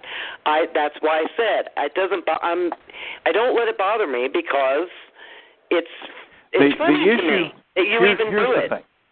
In 2020, which by the way, in January of next year, if you think 2020 ain't hitting the ground running, it is.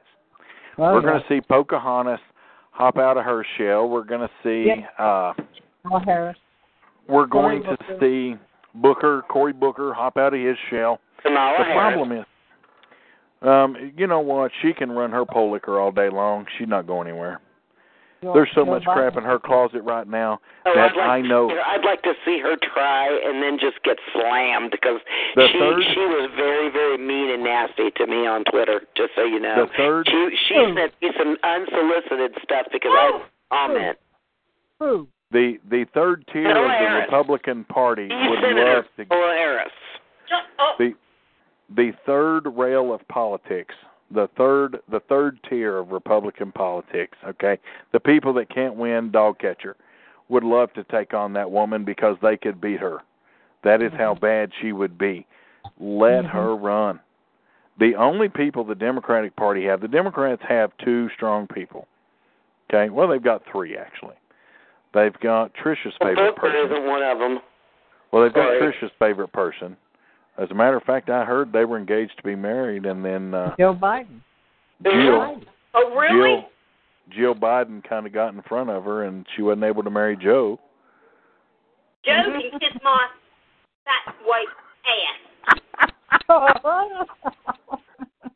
Joe Biden and a matchup between Joe Biden and Hillary Clinton is most likely what we're going to see. It'll be between those two. I believe that. I believe that wholeheartedly. And she will lock up.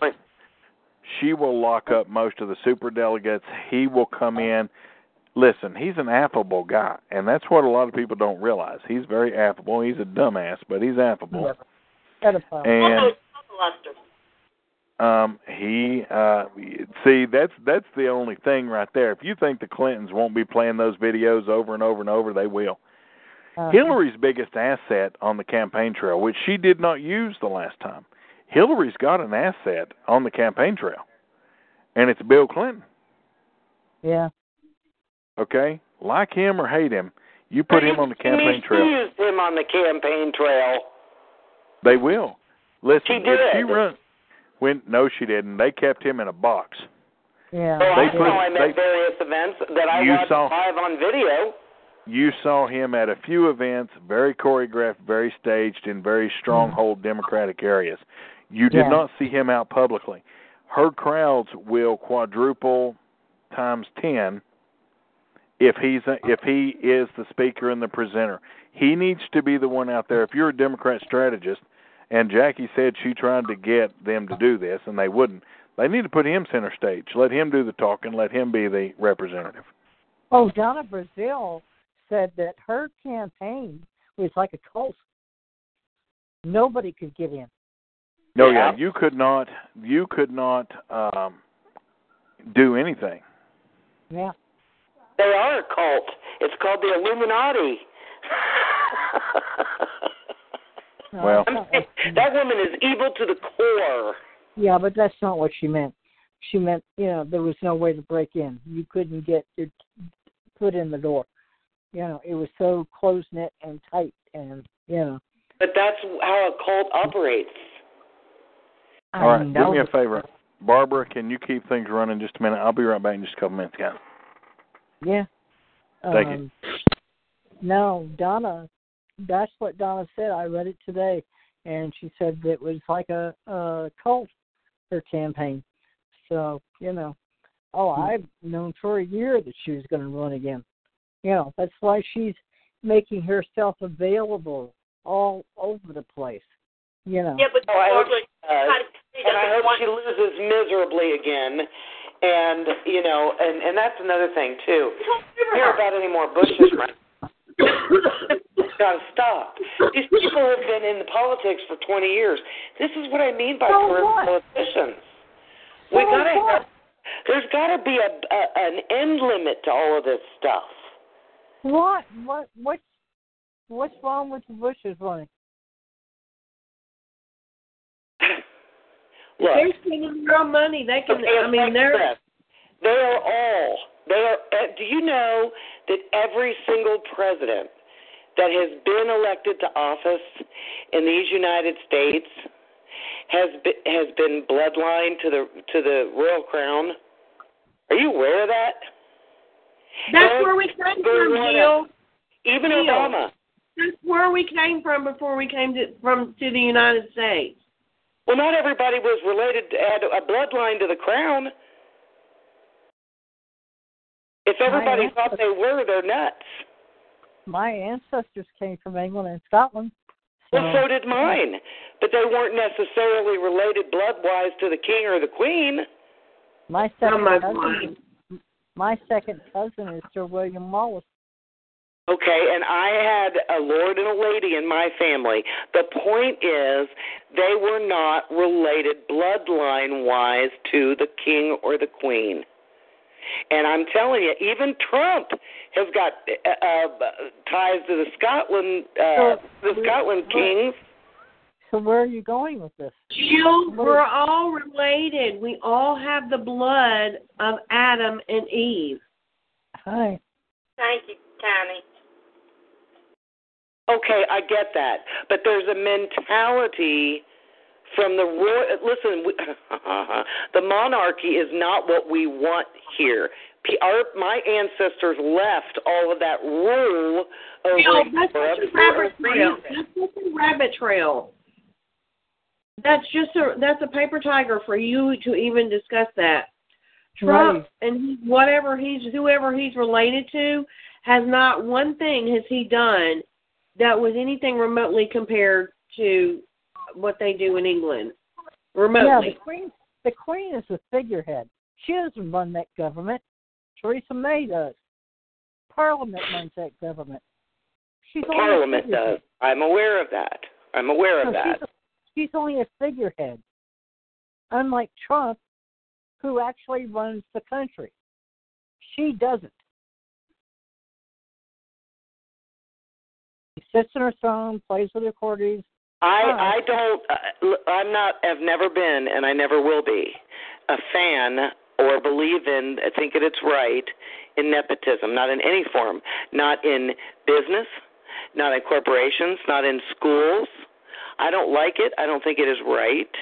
And I fervently believe that it's wrong for our federal government.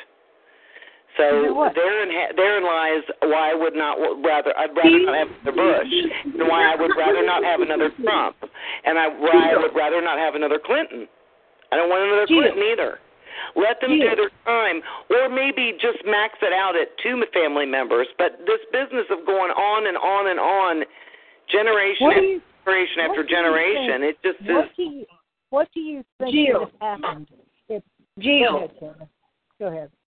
How do you think these farms across our United States ran without the benefit of nepotism? How do you explain that? Passed down from generation to generation to generation. When there were farms that were working farms, they were family farms. Yeah. And then the outsider yeah. was the person. Most all of them were at one time. Yeah, I know. They got married, and the women started having babies, and they put the babies to work on the farms. And then they were lucky. Is it not nepotism? It's still in the family. Okay, I understand that, but that was on farmlands and farming. That was a family. It's still a business. It's still a business before these big corporations. Go to a school and have a superintendent's kid get voted into everything that they want just because they're the superintendent's kid. It is not okay on any level for a family member to just keep going on and going on and going on and going on. And you know what's the biggest reason why I believe this is wrong is because of the wealth that is now involved in our federal government. I do not believe that any one family should be considered for those jobs because they are such high-paying positions.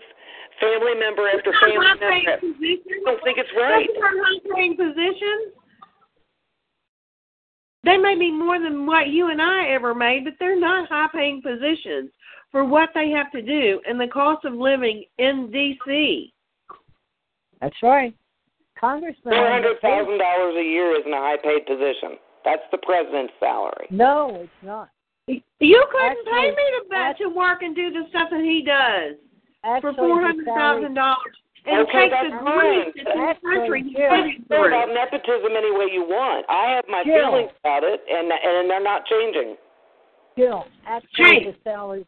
The Trump kids aren't taking a salary. So how is it nepotism? It's not even about them. I'm saying I don't want them running for president. You know, one of the first things that he said when he was elected, wait a minute, was that Ivanka would take for president or who doesn't run for president. If you want to do that, go to Europe, go to Germany, go to a dictatorship. That's why we're different here.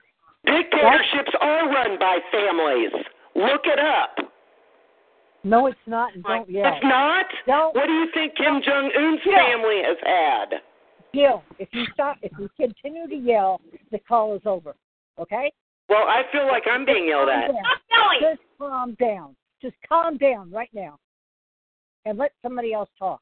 Look, the reason we are the United States and the reason that our country has been so successful and so blessed is because we have freedoms. And nobody is remotely saying anything about any of Trump's kids running for president. And if they do, so what? So what? You know, what freedoms have you had been given away in the last, say, 20 years? What freedoms have you lost? Oh, there's tons of them. There's tons of them. Do you know? But it didn't come out of the presidency. It came out of our legislature. Well, I'm specifically talking about because of the laws. I'm not talking about choices that we made or whatever, losing freedoms. Okay. You're asking me a question. I'm trying to answer it. In the state of Tennessee, you cannot ride a bicycle in the state of Tennessee without a helmet. You cannot drive a car in the state, any state in the United States, without wearing a seatbelt. Or having insurance, right? You can then have insurance. I talk to my son all the time about all the things that we used to do that has been legislated into compliance. That is not the government's job, and that didn't have a damn thing to do with nepotism. Right. Not a thing. Well then, okay. If all these people, these families, the Clintons and the Bushes that have been in our ruling existence since we've lost all these freedoms, then what's causing it if it's not them? The president. That's not on the presidential level. It's on the legislative level in your state. But the president. It doesn't have anything to do with the president. It doesn't have. The only one that did a rule like that was Barack Obama with Obamacare. But the rest of the stuff and everything that we've had to live under has been under our legislature in our state. Transgender bathrooms. Let's see what else is there. Listen, about this nepotism, what do you think would have happened if John Kennedy had not been assassinated?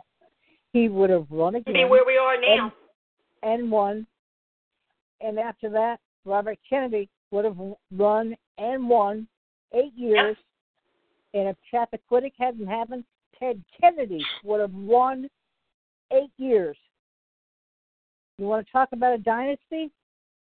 And then after that, John Jr. and all the Kennedys. Yeah, you're preaching to the choir. I don't like that family and the nepotism there any more than I do any other family that's involved in it. Let me tell you something. John Kennedy was not a Democrat. No, he wasn't. He was a very conservative, to the right. He didn't like big government. He didn't want to be in Vietnam. And that's what the Democrats didn't like. They wanted to go to Vietnam. John Kennedy was known as an old-time Democrat, and a lot of old-time Democrats are now Republicans. Well, whatever. My parents were old-time Democrats too, and they wouldn't even crap on the party right now. There's nothing wrong with a family member wanting to follow in the family footsteps. Look at Al Gore. Look at his father. Okay? So, there's nobody else in the Gore family that's still in politics. No. And as far as the Bush family goes, you have a nephew and a son. That's right. So, it's just at that particular time, people were not ready for another Bush. But who's to say 8 years from now?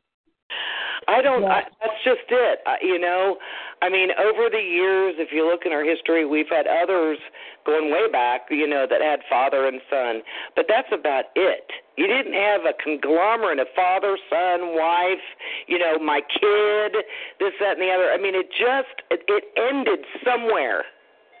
And it usually was with two different family members, and then it went on to someone else. Who are you talking about that's still happening, Jill? I don't know why it's still happening? Okay, well, let's see. Bill Clinton, and how many times has Hillary run? And the Bushes, we've had George W., we've had George Sr., we've had Jeb. And how many more are there going to be? She ran and she never held office. Right. You're talking about nepotism and keep going on and on. Being in the position, that's not nepotism. She thought she could be president because she deserved it and it was her time. Right. But people rejected that. Who else is supposed to be in office that has their family in there? There's nobody else that does that. Well, you're overgeneralizing presidency. One of the first things he said was he turned around and looked right dead in the camera and pointed at Ivanka and said, "Wouldn't she make the best first woman president?" He was kidding. That's because he believes that a woman could be a president, and we'll likely see a woman president in our time. Okay. All right, listen. Jill, do you think she's going to run for president after the way they treated her? Are you kidding? Having somebody having an opinion on nepotism. It's my opinion. If you don't like it, then just don't like it. If you don't, we don't have to flip and fight over it. It's ridiculous. I don't think it's a fight. I think it's a debate. I think we're having discussions. I do think we're going to see other political dynasties. I think we'll see another Clinton. It's just not going to be Hillary. My point made. Okay. And there's nothing wrong with that. If Chelsea brings to the table something that Democrats like and they want to put her up, and she brings something to the table, great. Wouldn't it be great to see? Yeah, that's if we have a country then. I'm sorry? I just don't believe that we're going to survive that long as a country. With the rate that we're going, we're not going to make it. Financially, we cannot sustain what we're going through. Financially, and do me a favor, Barbara. Put down that we need to do an episode on the United States finances and the true situation of our finances. which isn't anywhere as bad as everybody wants to think it is, especially the national debt. I really need to explain to people what that truly means because people don't get it. And who we truly have to pay back for that national debt. But the national debt is kind of like smoke and mirrors, okay? National debt is money that A, doesn't exist, B, was never there, and C, isn't owed. Never be there. Okay? It's not there. It's never been there. Okay? National debt for any country is pushed through by bonds or treasury bonds, whichever. Ours happen to be called treasury bonds. Okay? And basically those bonds are as simple as this. You buy a bond at a prearranged rate. So let's say the face value of the bond that you buy is $1,000. And let's say that on that bond, you purchase it. Most people buy bonds for either face value, so you'll pay for that bond for $1,000, and you'll agree to hold that bond for, say, 20 years. Okay? Now, does anybody know how bonds work? Bonds are, when you buy a bond, there's a percentage rate that says, okay, I'm buying a $1,000 bond, and on that $1,000 bond, you're going to pay me, most U.S. bonds are about 3%. Okay? And let's go with a higher number so that it's easier to round up. $1 million bond at 3%. Does anybody know how much 3% is of $1 million? $30,000. $30,000. Now, those rates are determined. They'll say, okay, you're going to pay me a interest rate of 3%, and you're going to make those payments twice a year.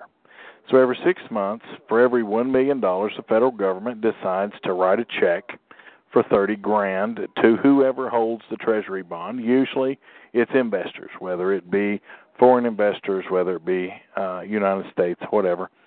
And they've paid to borrow that money. Everybody follow me so far? They use that money to do whatever. Now, granted, the U.S. government does it in much higher numbers. Okay? 100 million, a billion, whatever. Now, where does the United States get the money that they use to pay these bonds? Anybody know? Because we hear that they make these collective payments, and if they don't make them by such and such night, they default on their debt, blah, blah, blah. Let me tell you, that's a scare tactic. Always has been a scare tactic used by the Republicans, used by the Democrats. It is a scare tactic. The United States, when our little bond rating... You're just saying that they've done nothing but lie about this debt. Is that what you're saying? I'm saying that the debt is not how they play it in elections, which is why you continue to see Congress raise this ceiling or do that, because they understand.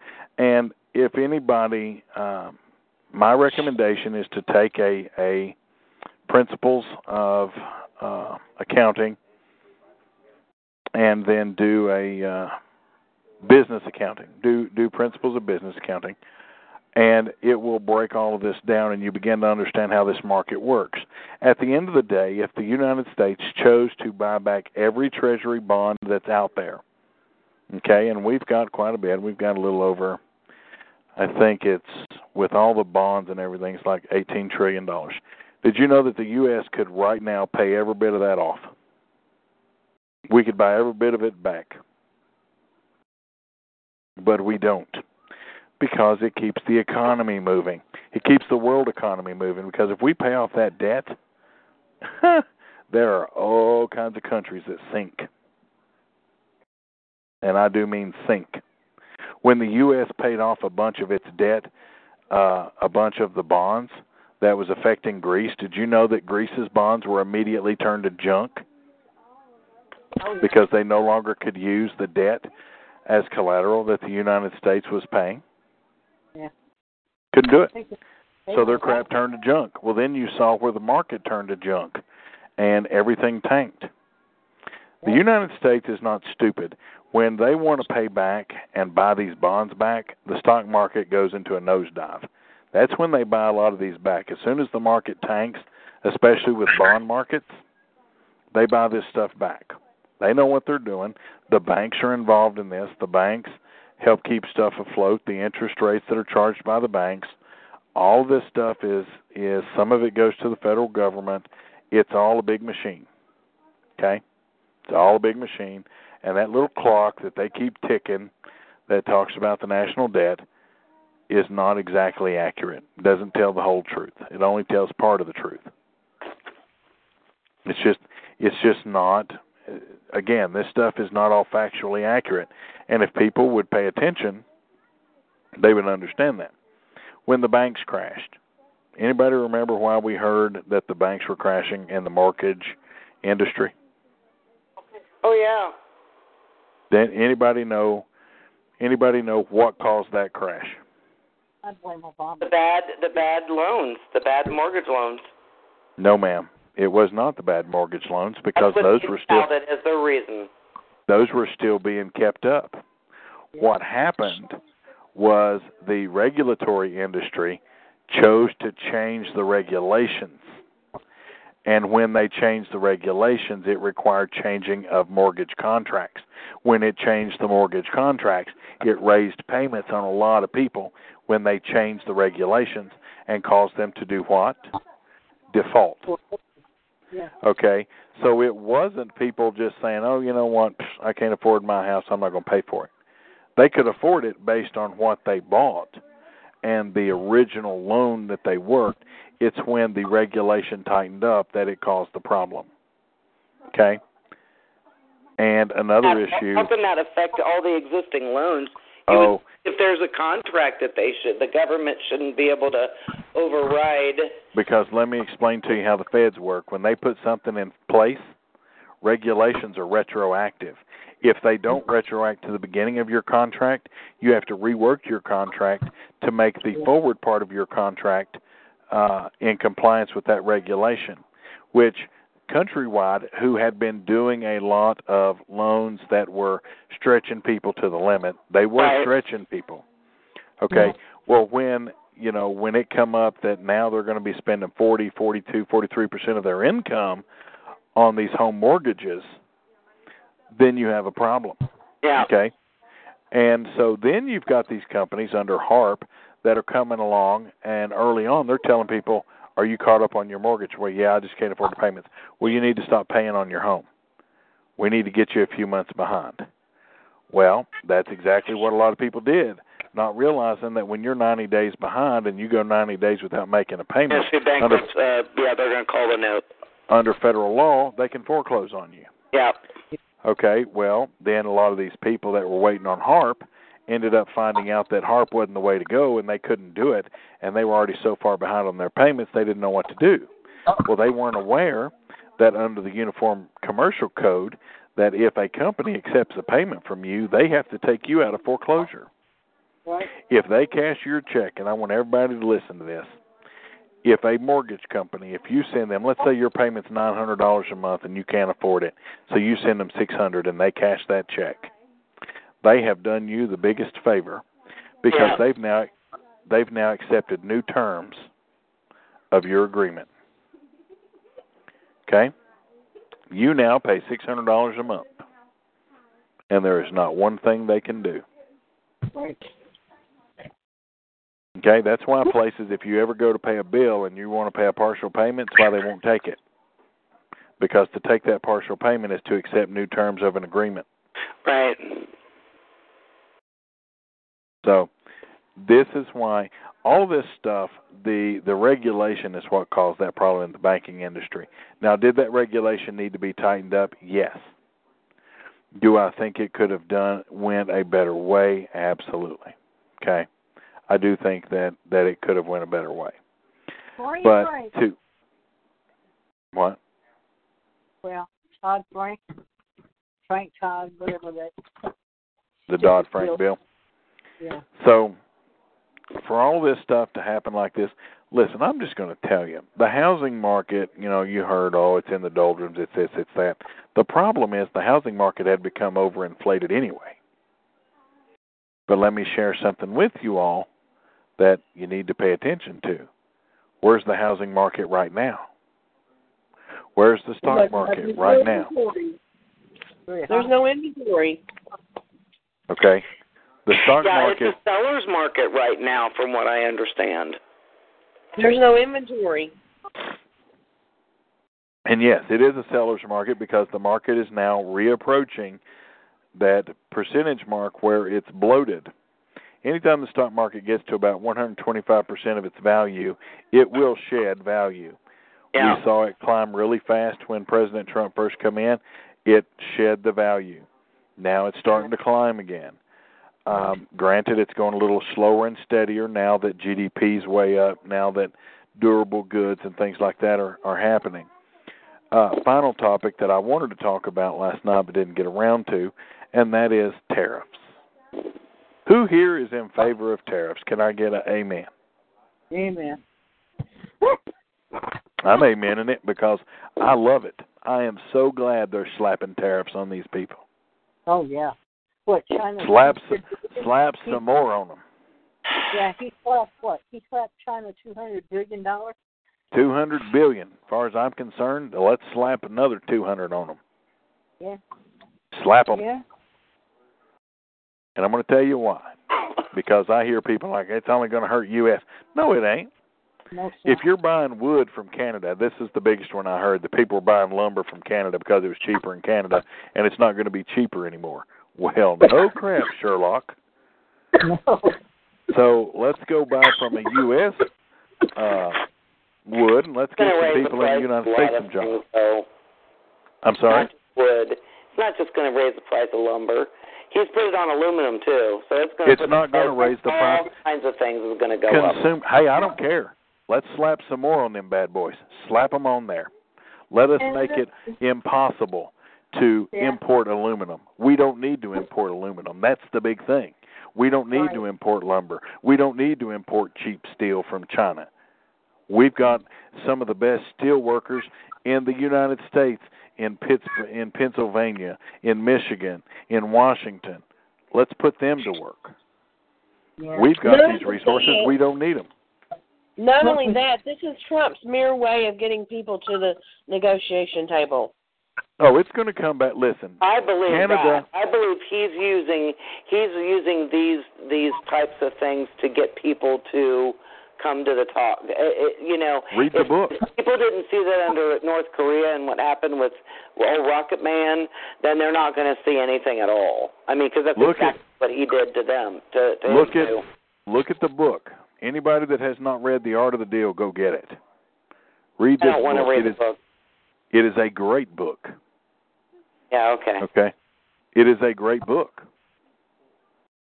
Listen, I will also tell you the book that President Clinton just wrote with James Patterson is a good book. I just finished it.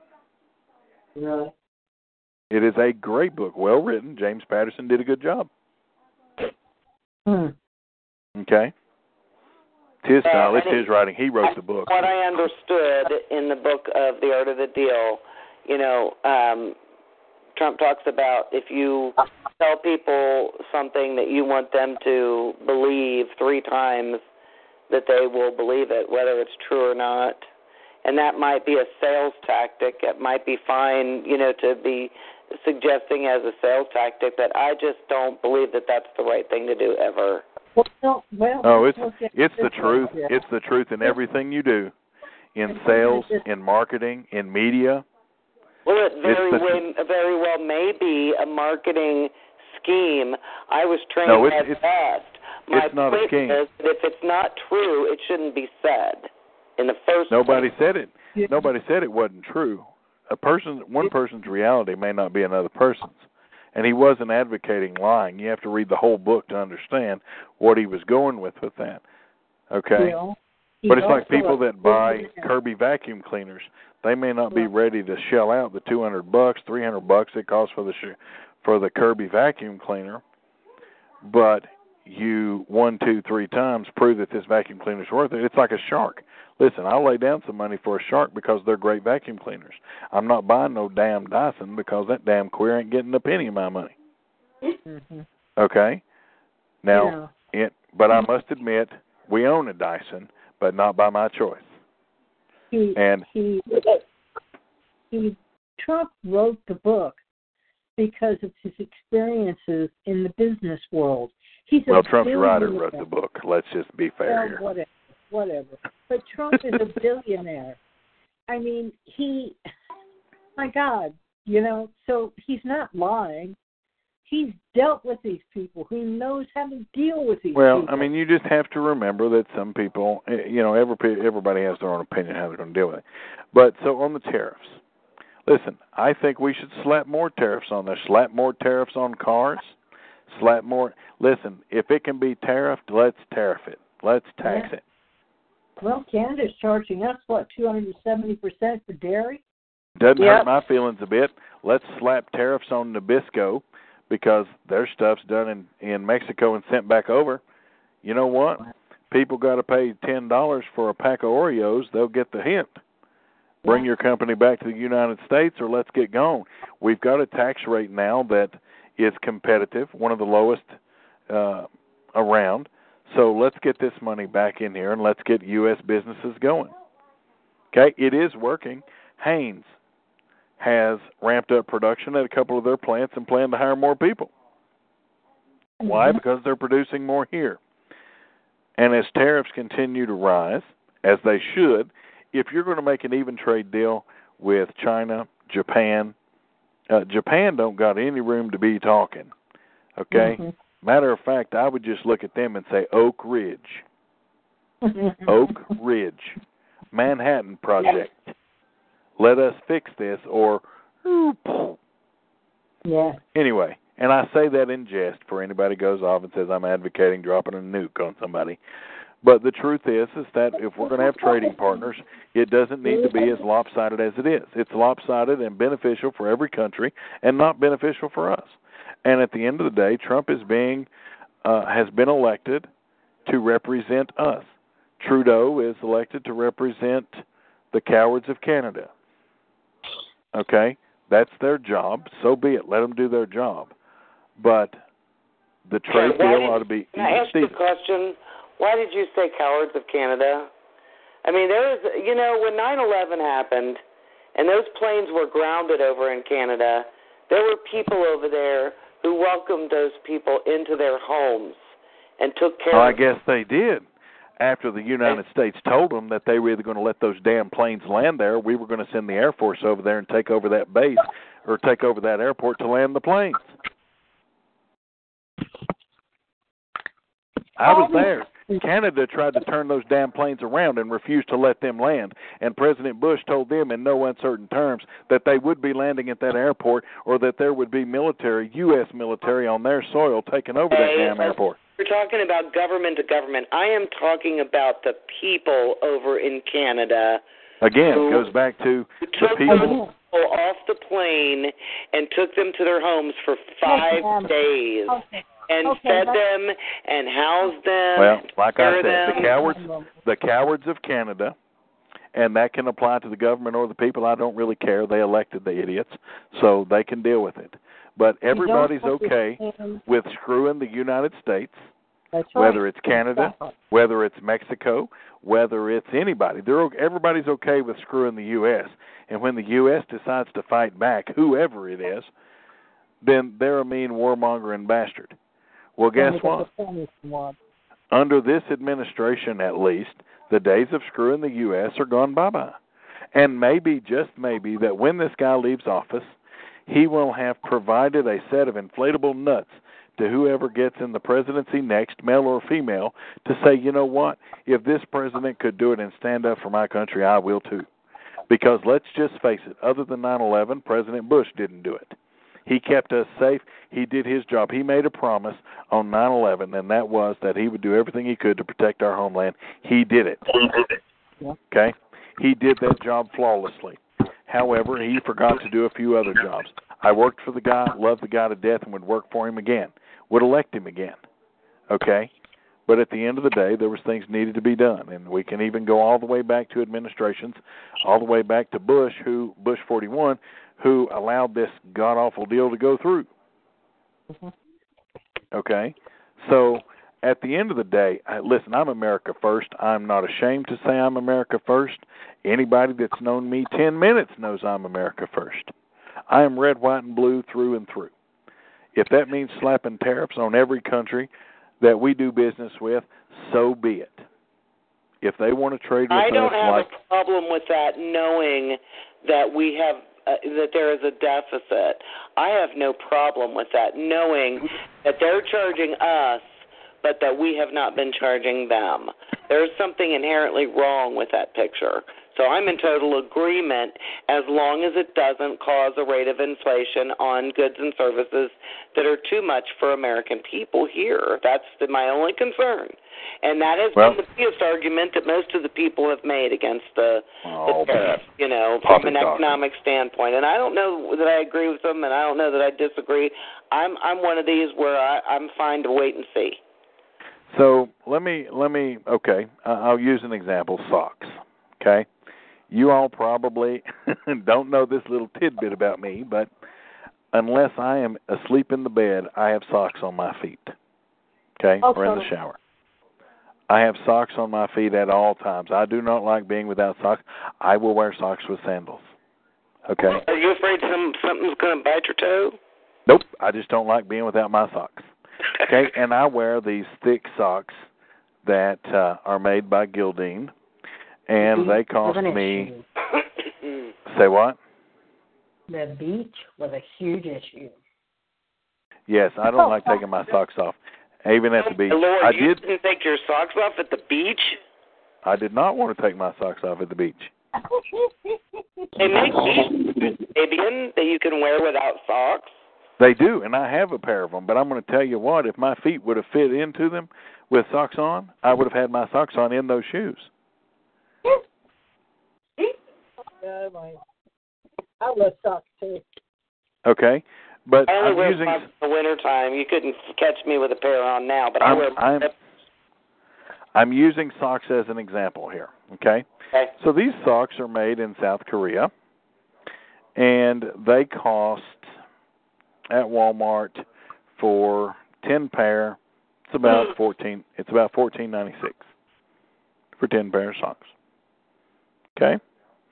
Now there is a new sock company out there that I went looking for their socks. They are seamless. They are great. I've looked at these socks. For 10 pair of these socks, just as thick, very nice, no seams, American made, they're $21 for 10 pair of socks. Wow. Do you like tube socks or clear socks? Ankle socks. So I get looking at these socks online, and I'm thinking, you know what, I really want these socks. But I don't know if I want to pay $21. So then I get to thinking, okay, well, let's go look at this company. So I did a little research on the name of the company, and I found out that A, they are non-union. Oh, happy day. B, they pay their people $12 an hour. I'm okay with that. They provide good medical insurance, good vision, good dental. They give their families time off. It's a good-run company. I believe they're run out of Wisconsin. It's a very good-run company. And so I get to thinking about that, and I'm like, they're paying these guys a wage, but the socks I buy from South Korea, how much are they being paid? So I go look to see what South Korea's minimum wage is, and South Korea does have a minimum wage. They are being paid the equivalent of $2 an hour. Wow. Okay? Now, in that country, I don't guess that's too terrible bad. In China, they get paid $2 a day in U.S. money. But here's the thing, and Jill alluded to this. She didn't mean to, but she did. And that is that people want everything as cheap as they can possibly get it. So are we going to see people in the United States working for $2 an hour? The answer is no, because they can't. Number one, we have minimum wage laws. And number two, it kind of offsets, it takes away from the tax refunds, too. I mean, it's one thing. This doesn't take away from the tax refund. This doesn't take away from the tax refund at all. It offsets it. You want to talk about that balance sheet. You're going to charge people more for products and then turn around and give them a break on their taxes. One is going to offset the other, is my point. Well, I don't think That's so. the argument that a lot of people are using. Well, they're ill-informed, and they must not be from the uneducated South. And that is this right here. Number one, buying American products create American jobs. Create buying American products, create American jobs. Create buying American products, create American jobs. See where I'm going with that? When we use when you use your own growth, for example, we buy our own cotton. Did you know we export most of our cotton to other countries? Why do we do that? Is that why the president decided to move his clothing, his ties, and all of his stuff that he's making, or Ivanka's, or whichever one of them's got the clothing line overseas? Ivanka. I'm assuming they moved it overseas some time ago. Oh, Trump's ties too. They're made over there. But let me tell you a little secret. Ivanka nor President Trump know what's going on with that company right now. Neither one of them are allowed to be involved. They have no idea what's going on. It's in a blind trust handled by a bunch of attorneys. Okay?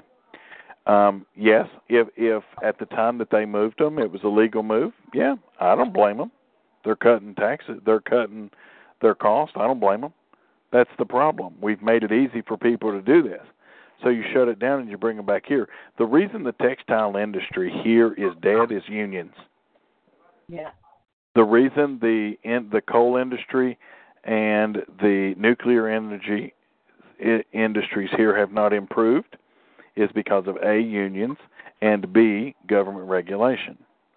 Our power grids, the reason they're in such disarray, unions and regulation. And in the next week, I am going to be one happy guy because the Supreme Court is about to lay the smackdown on unions. And I will be glad when they are gone. And they are going to be gone.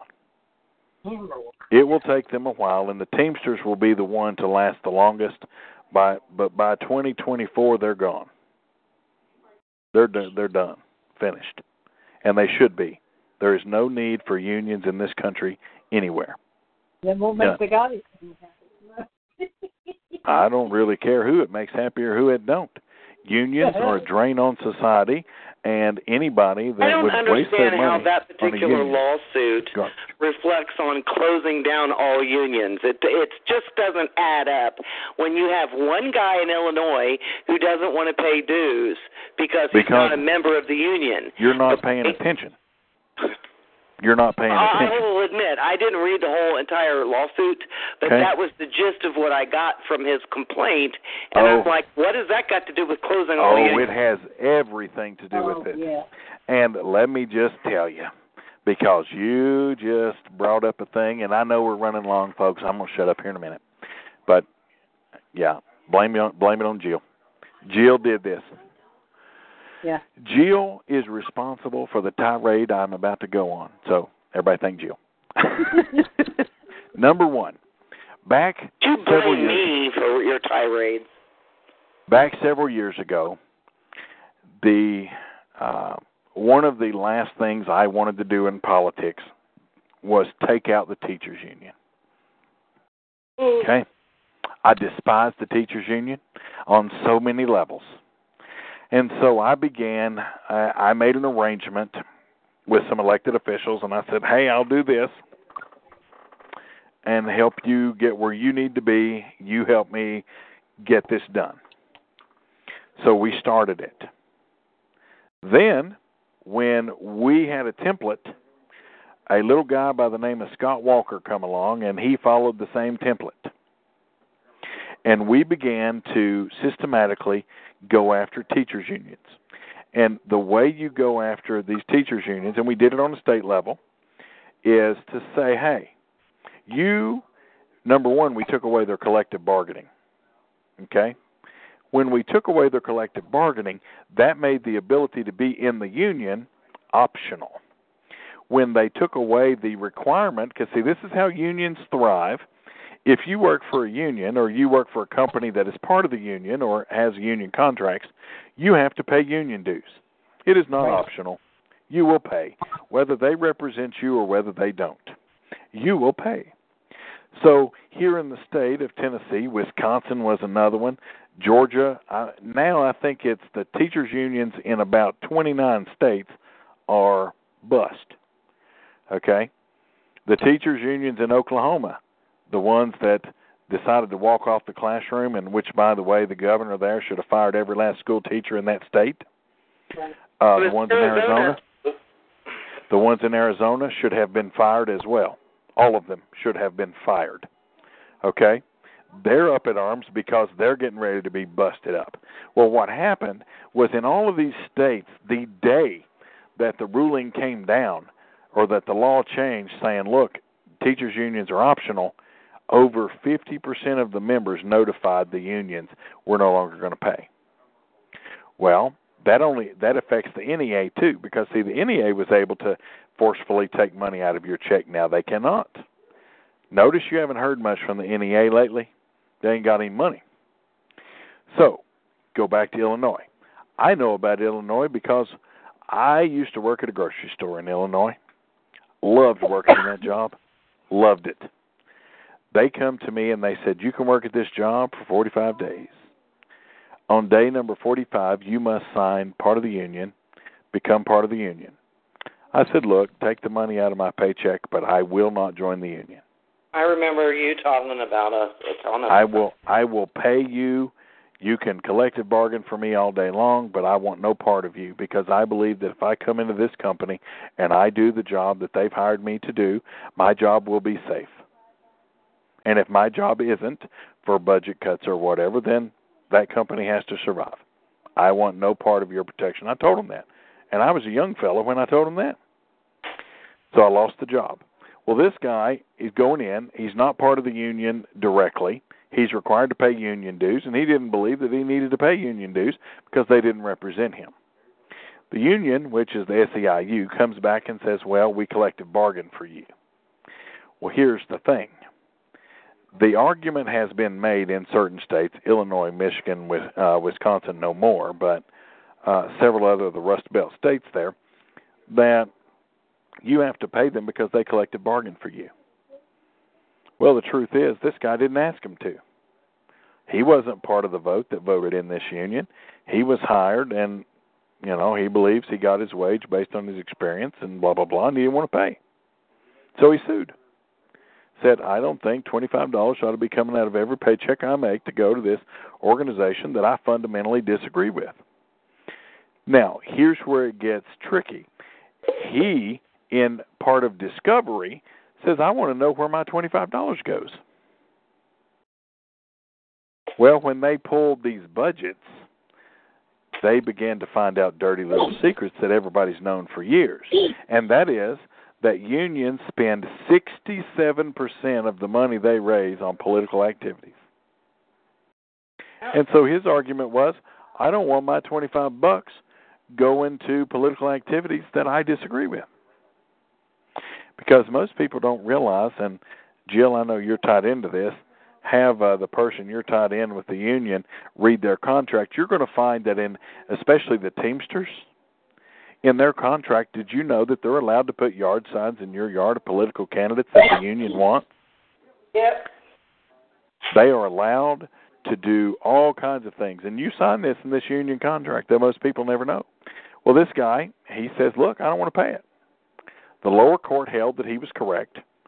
The appellate court held that because he's collective bargained for, that he must pay. And now the Supremes have it. Well, the Supremes got it, and the attorneys finally got smart and attached some attachments from the state of Tennessee and Wisconsin, showing how successful it's been for workers, not necessarily the unions. And so that ruling's going to come down in the next few days, and the ruling will be, put it in your books, the ruling will be 5-4 in favor of unions not being able to forcibly collect money out of your check. And the minute that happens, I predict 60% of people across this country will call their union rep and say, go suck an egg. That's one of the reasons I didn't want Eli working for Kroger, because even as little as they pay them and as few hours as they can work while they're in school, they still have to pay union dues. Got them union dues. Yeah. But Kroger's different in the fact that the Koch family, when they sold Kroger, had it in the contract that until the company was sold again, it couldn't be sold for 22 years and had to keep the union in there for the time that they owned the company. So once they sell it again, those unions will be gone. Publix has unions too, but Publix are voluntary and not mandatory. I'm okay with voluntary unions. If you want to be part of a voluntary union and spend your money on that, so be it. And you know, and then even with that, there can still be political activism. So, you know, but I agree that no one should be forced to pay into it. Well, the Teamsters, the only reason the Teamsters will survive as long as they will, they'll survive the longest of all of them. And that's just because they've got deep pockets. And they've made investments throughout the years. They've got deep pockets. But here's going to be the bigger problem, and this is going to be the concern that people should have. What do you think pays the pensions? Think about that. What about all these union folks that are drawing pensions off these unions? And anybody know what the most secure pension is for unions in these here United States? Oh, that's a toss-up. There's one. There's one company that's done quite nicely. Oh, it's the railroad. It is the railroad. They are 100% completely, 100% fully funded, invested. That's it. They're also the oldest. I mean, the railroad goes back eons. It does. But the point is that they've kept everything 100% fully vested in how they do things. The SEIU is only 72% vested. Now imagine 72%, and let's say they lose 40%. Let's give it a good estimate. They lose 40% of their income. That's a problem for them. There's going to be a lot of people. There's going to be a lot of people lose pensions. And again, goes back to what I said the other night, in that you should never depend on any one particular entity, especially a pension offered by somebody else. Put your own money. Why should I give money to somebody else to invest when I can do it myself? Well, that's it. I think that people should be given a higher rate of income, and if they wanted to break it down and say, you know, No. You're talking liberalism, not a higher rate of income. I'm talking about when you go in to get a job, and if they want to say, you know, you would have this benefit of a pension, blah, blah, blah, of an investment. But what we'd rather do is take and give you the money and make the recommendation of making an investment. And if you do, here's how it can pay off for you in the long run if you put it in these various places. To me, that would be better for an employer to do, because that leaves still the option to the employee on whether or not they choose to do it. Now, I'm here to tell you, between you and me and the fence post, they won't invest it. The vast majority of them won't. Okay, and so what? That's not my problem.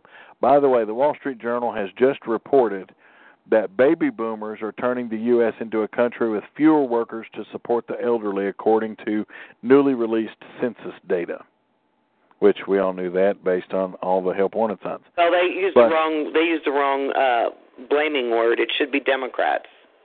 But here's back to your what? Well, let me just ask you this. If all the souls were alive that they took in an abortion, if let's just say half of them were alive today and working, where do you think that we would be in terms of a country? Give that some thought for a bit. That is an interesting thought process. But let me, as a theologian, let me throw it back at you. Sure. We all know abortion is genocide. Okay? It's the largest genocide of our generation. So why do you think God allows it to happen? Well, there's God's permissive will. There's God's we have the ability to choose in this life. He gave us that ability. And I believe that we have to choose the cross, don't we? And we have to choose to repent. So God the Father and God the Son are the only two entities that have the ability to give or take life. That is not given to anyone else. Understandably. I understand that. So my question is, why do you think God has allowed this to become a genocide? Why do you think he allows, and he does because he's the one that removes the life from that entity, why do you think he allows it? What do you think the greater purpose is behind that?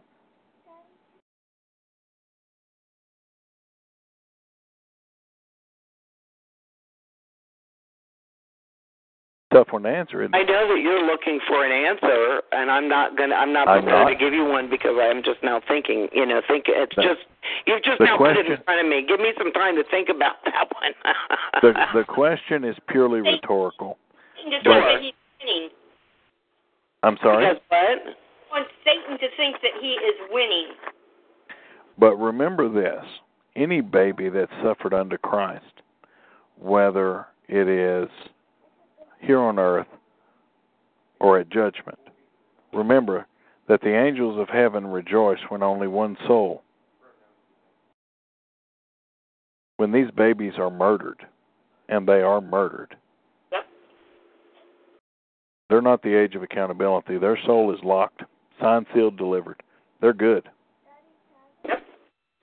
So is it possible, and again, just asking this question, is it possible that every soul that is being lost through that genocide could possibly be used to save even one person every so often because their task on this earth is greater?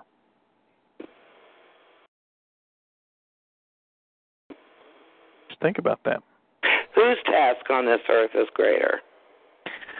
Okay, let me put it in. Let me give it to you. I'm missing something somewhere along the way. I understand the soul is automatically that there's no age of accountability. I get all that, but so there's the questions asked there. So let's say from that point forward. Okay, here we go. So let's say that in a group home somewhere, we'll use a group home as an example. Let's say in a girls' group home somewhere, there are 10 young ladies sitting there watching TV. They've never been exposed to Christ. They've never been exposed to God's love directly. They've never been exposed to this. And on the television, they're hearing this fight over Planned Parenthood and body parts. Okay? And let's say that a couple of those girls are sitting there and they're thinking to themselves, that is just awful. I would never want to be a part of that. I wouldn't. Well, let's say that as a result of that, they go researching. In this day and age, that's what kids do. And they find National Right to Life. They find a place that without violence and without meanness, they choose to find a different way. Well, National Right to Life is very Christ-based and Christ-centered. So they reach out to National Right to Life. What can I do to help? Well, in the process of helping, let's say one of these two young ladies is introduced to Christ by a very loving individual. Okay? And let's say that loving individual thinks, you know what, she'd be a great fit for our family. Let's bring her into the family. Now, I'm trying to make all this fall in, but I'm going somewhere with it. And they bring her in, they take her to church, and she's introduced to God's love. Introduced to all the things that throughout her life she's been lacking. And she decides right then and there that her name should be written in the Lamb's Book of Life. Heaven rejoices. Okay? Without seeing the genocide that occurred, she wouldn't have went that path. But let's go a step further with that. And let's say that through the one life, or the two lives that she saw lost in that television ad, her parents, her adoptive parents, really immerse in her a will and a desire to help others. And so she, upon becoming an adult, and goes and gets an education, and she takes the rest of her life and she dedicates it to helping young women that may not have parents like she didn't, and showing them kindness and love and directing them in a way.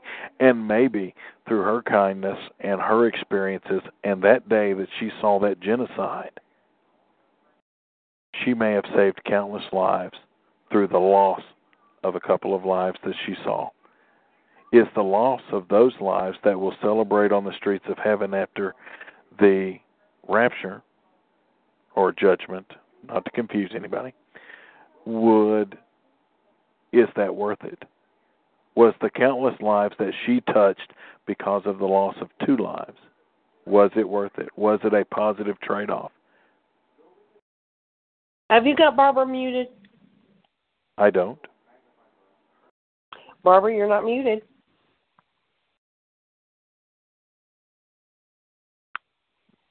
If we can't hear you, hang up and call back in. I don't hear you. Just food for thought, Fabian. It's funny that you say this because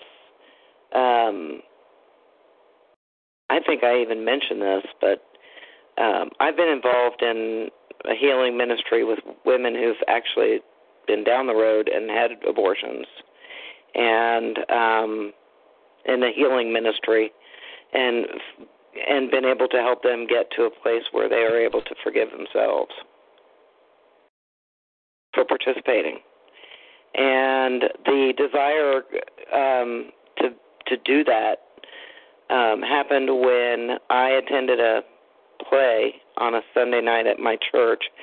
This is several years ago, and I had no idea what the play was supposed to be about. I just knew that it was about a book called Tilly. Yep. And so that when we got there, the play starts and I proceed to go through it, and here it's on abortion. And at church that day, we were encouraged to bring all of our friends, anybody, and it didn't make any difference who it was. Bring your friends, bring your family, etc. And that night, I literally saw, I think I've told you this before, I literally saw people, male and females, because our pastor did a altar call at the end of the service, for those that had been participating, that had participated in it, that there is forgiveness at the cross. And I literally saw people dive at the altar that night, wailing, crying, because of the pain that they were in, because of what they had done.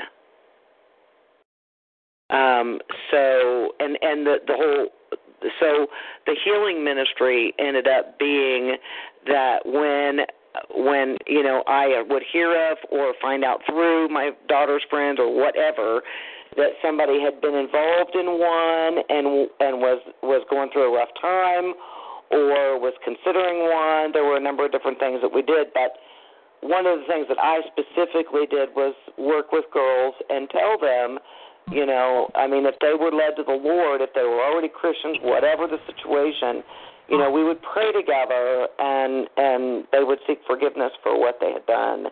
And most girls and most men that are involved in this can remember when the day it happened. They remember how old the child would be. There's just, there's a number of different things they go through.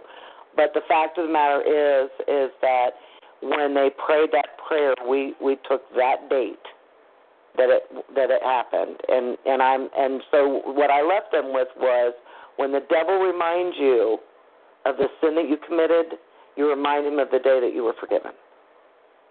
When the devil reminds you of your past, remind him of his future. That's exactly. how you got to do. Exactly. Now, the point I'm trying to... it was that same premise, and I have seen girls' lives be able to be changed in a huge way and been able to go ahead and move forward and become productive and successful in life and go on to have families and the whole 9 yards after they had received that healing. So I see where you're coming from, and I surely understand that God could use that genocide to affect all of those lives, even that actually did participate in it. If that hadn't happened in their own lives. I get that, and I see that. I'm just, but when I brought all those souls up on a hypothetical standpoint, there's millions and millions of these things that have happened. That is. But how many souls? and this is the question, okay? But if they were working. the question that I have is that, yes, we have a genocide, okay? But at what point is at what point do we say, yes, we have genocide, but it's working for the better? Anyway, listen, guys, we went way too long. Way over. So we're gonna call it here. I wanted to say something, but I was muted the whole time. There will be no Political Straight Talk on Friday. I was wondering why you were having one tonight, actually. It was done tonight. Barbara, give your final thought, and then we're out of here. It was about the unions, but you're past that subject now. So. Okay, well, hold that, and we'll talk about it on the next time. For those of you that tune in regularly, we always want your opinions. You can reach us at politicalstraighttalk@gmail.com. For those of you that don't listen regularly, well, we'll hope you come back. Remember, you got to stand for something or you'll fall for anything. Freedom isn't free. Thank a soldier, because without them, we don't have this. Thank a firefighter and a very handsome preacher, because without both of those guys, we'll pray for you after we put out your fire. Just saying. On behalf of us here at Political Straight Talk, I'm the Political Superman saying, have a good night, everybody. Stop the recording. Lucky Land Casino, asking people, what's the weirdest place you've gotten lucky? Lucky? In line at the deli, I guess? Aha, in my dentist's office. More than once, actually. Do I have to say? Yes, you do. In the car before my kids' PTA meeting. Really? Yes. Excuse me, what's the weirdest place you've gotten lucky? I never win and tell. Well, there you have it. You can get lucky anywhere, playing at LuckyLandSlots.com. Play for free right now. Are you feeling lucky? No purchase necessary. Void where prohibited by law. 18+. Terms and conditions apply. See website for details.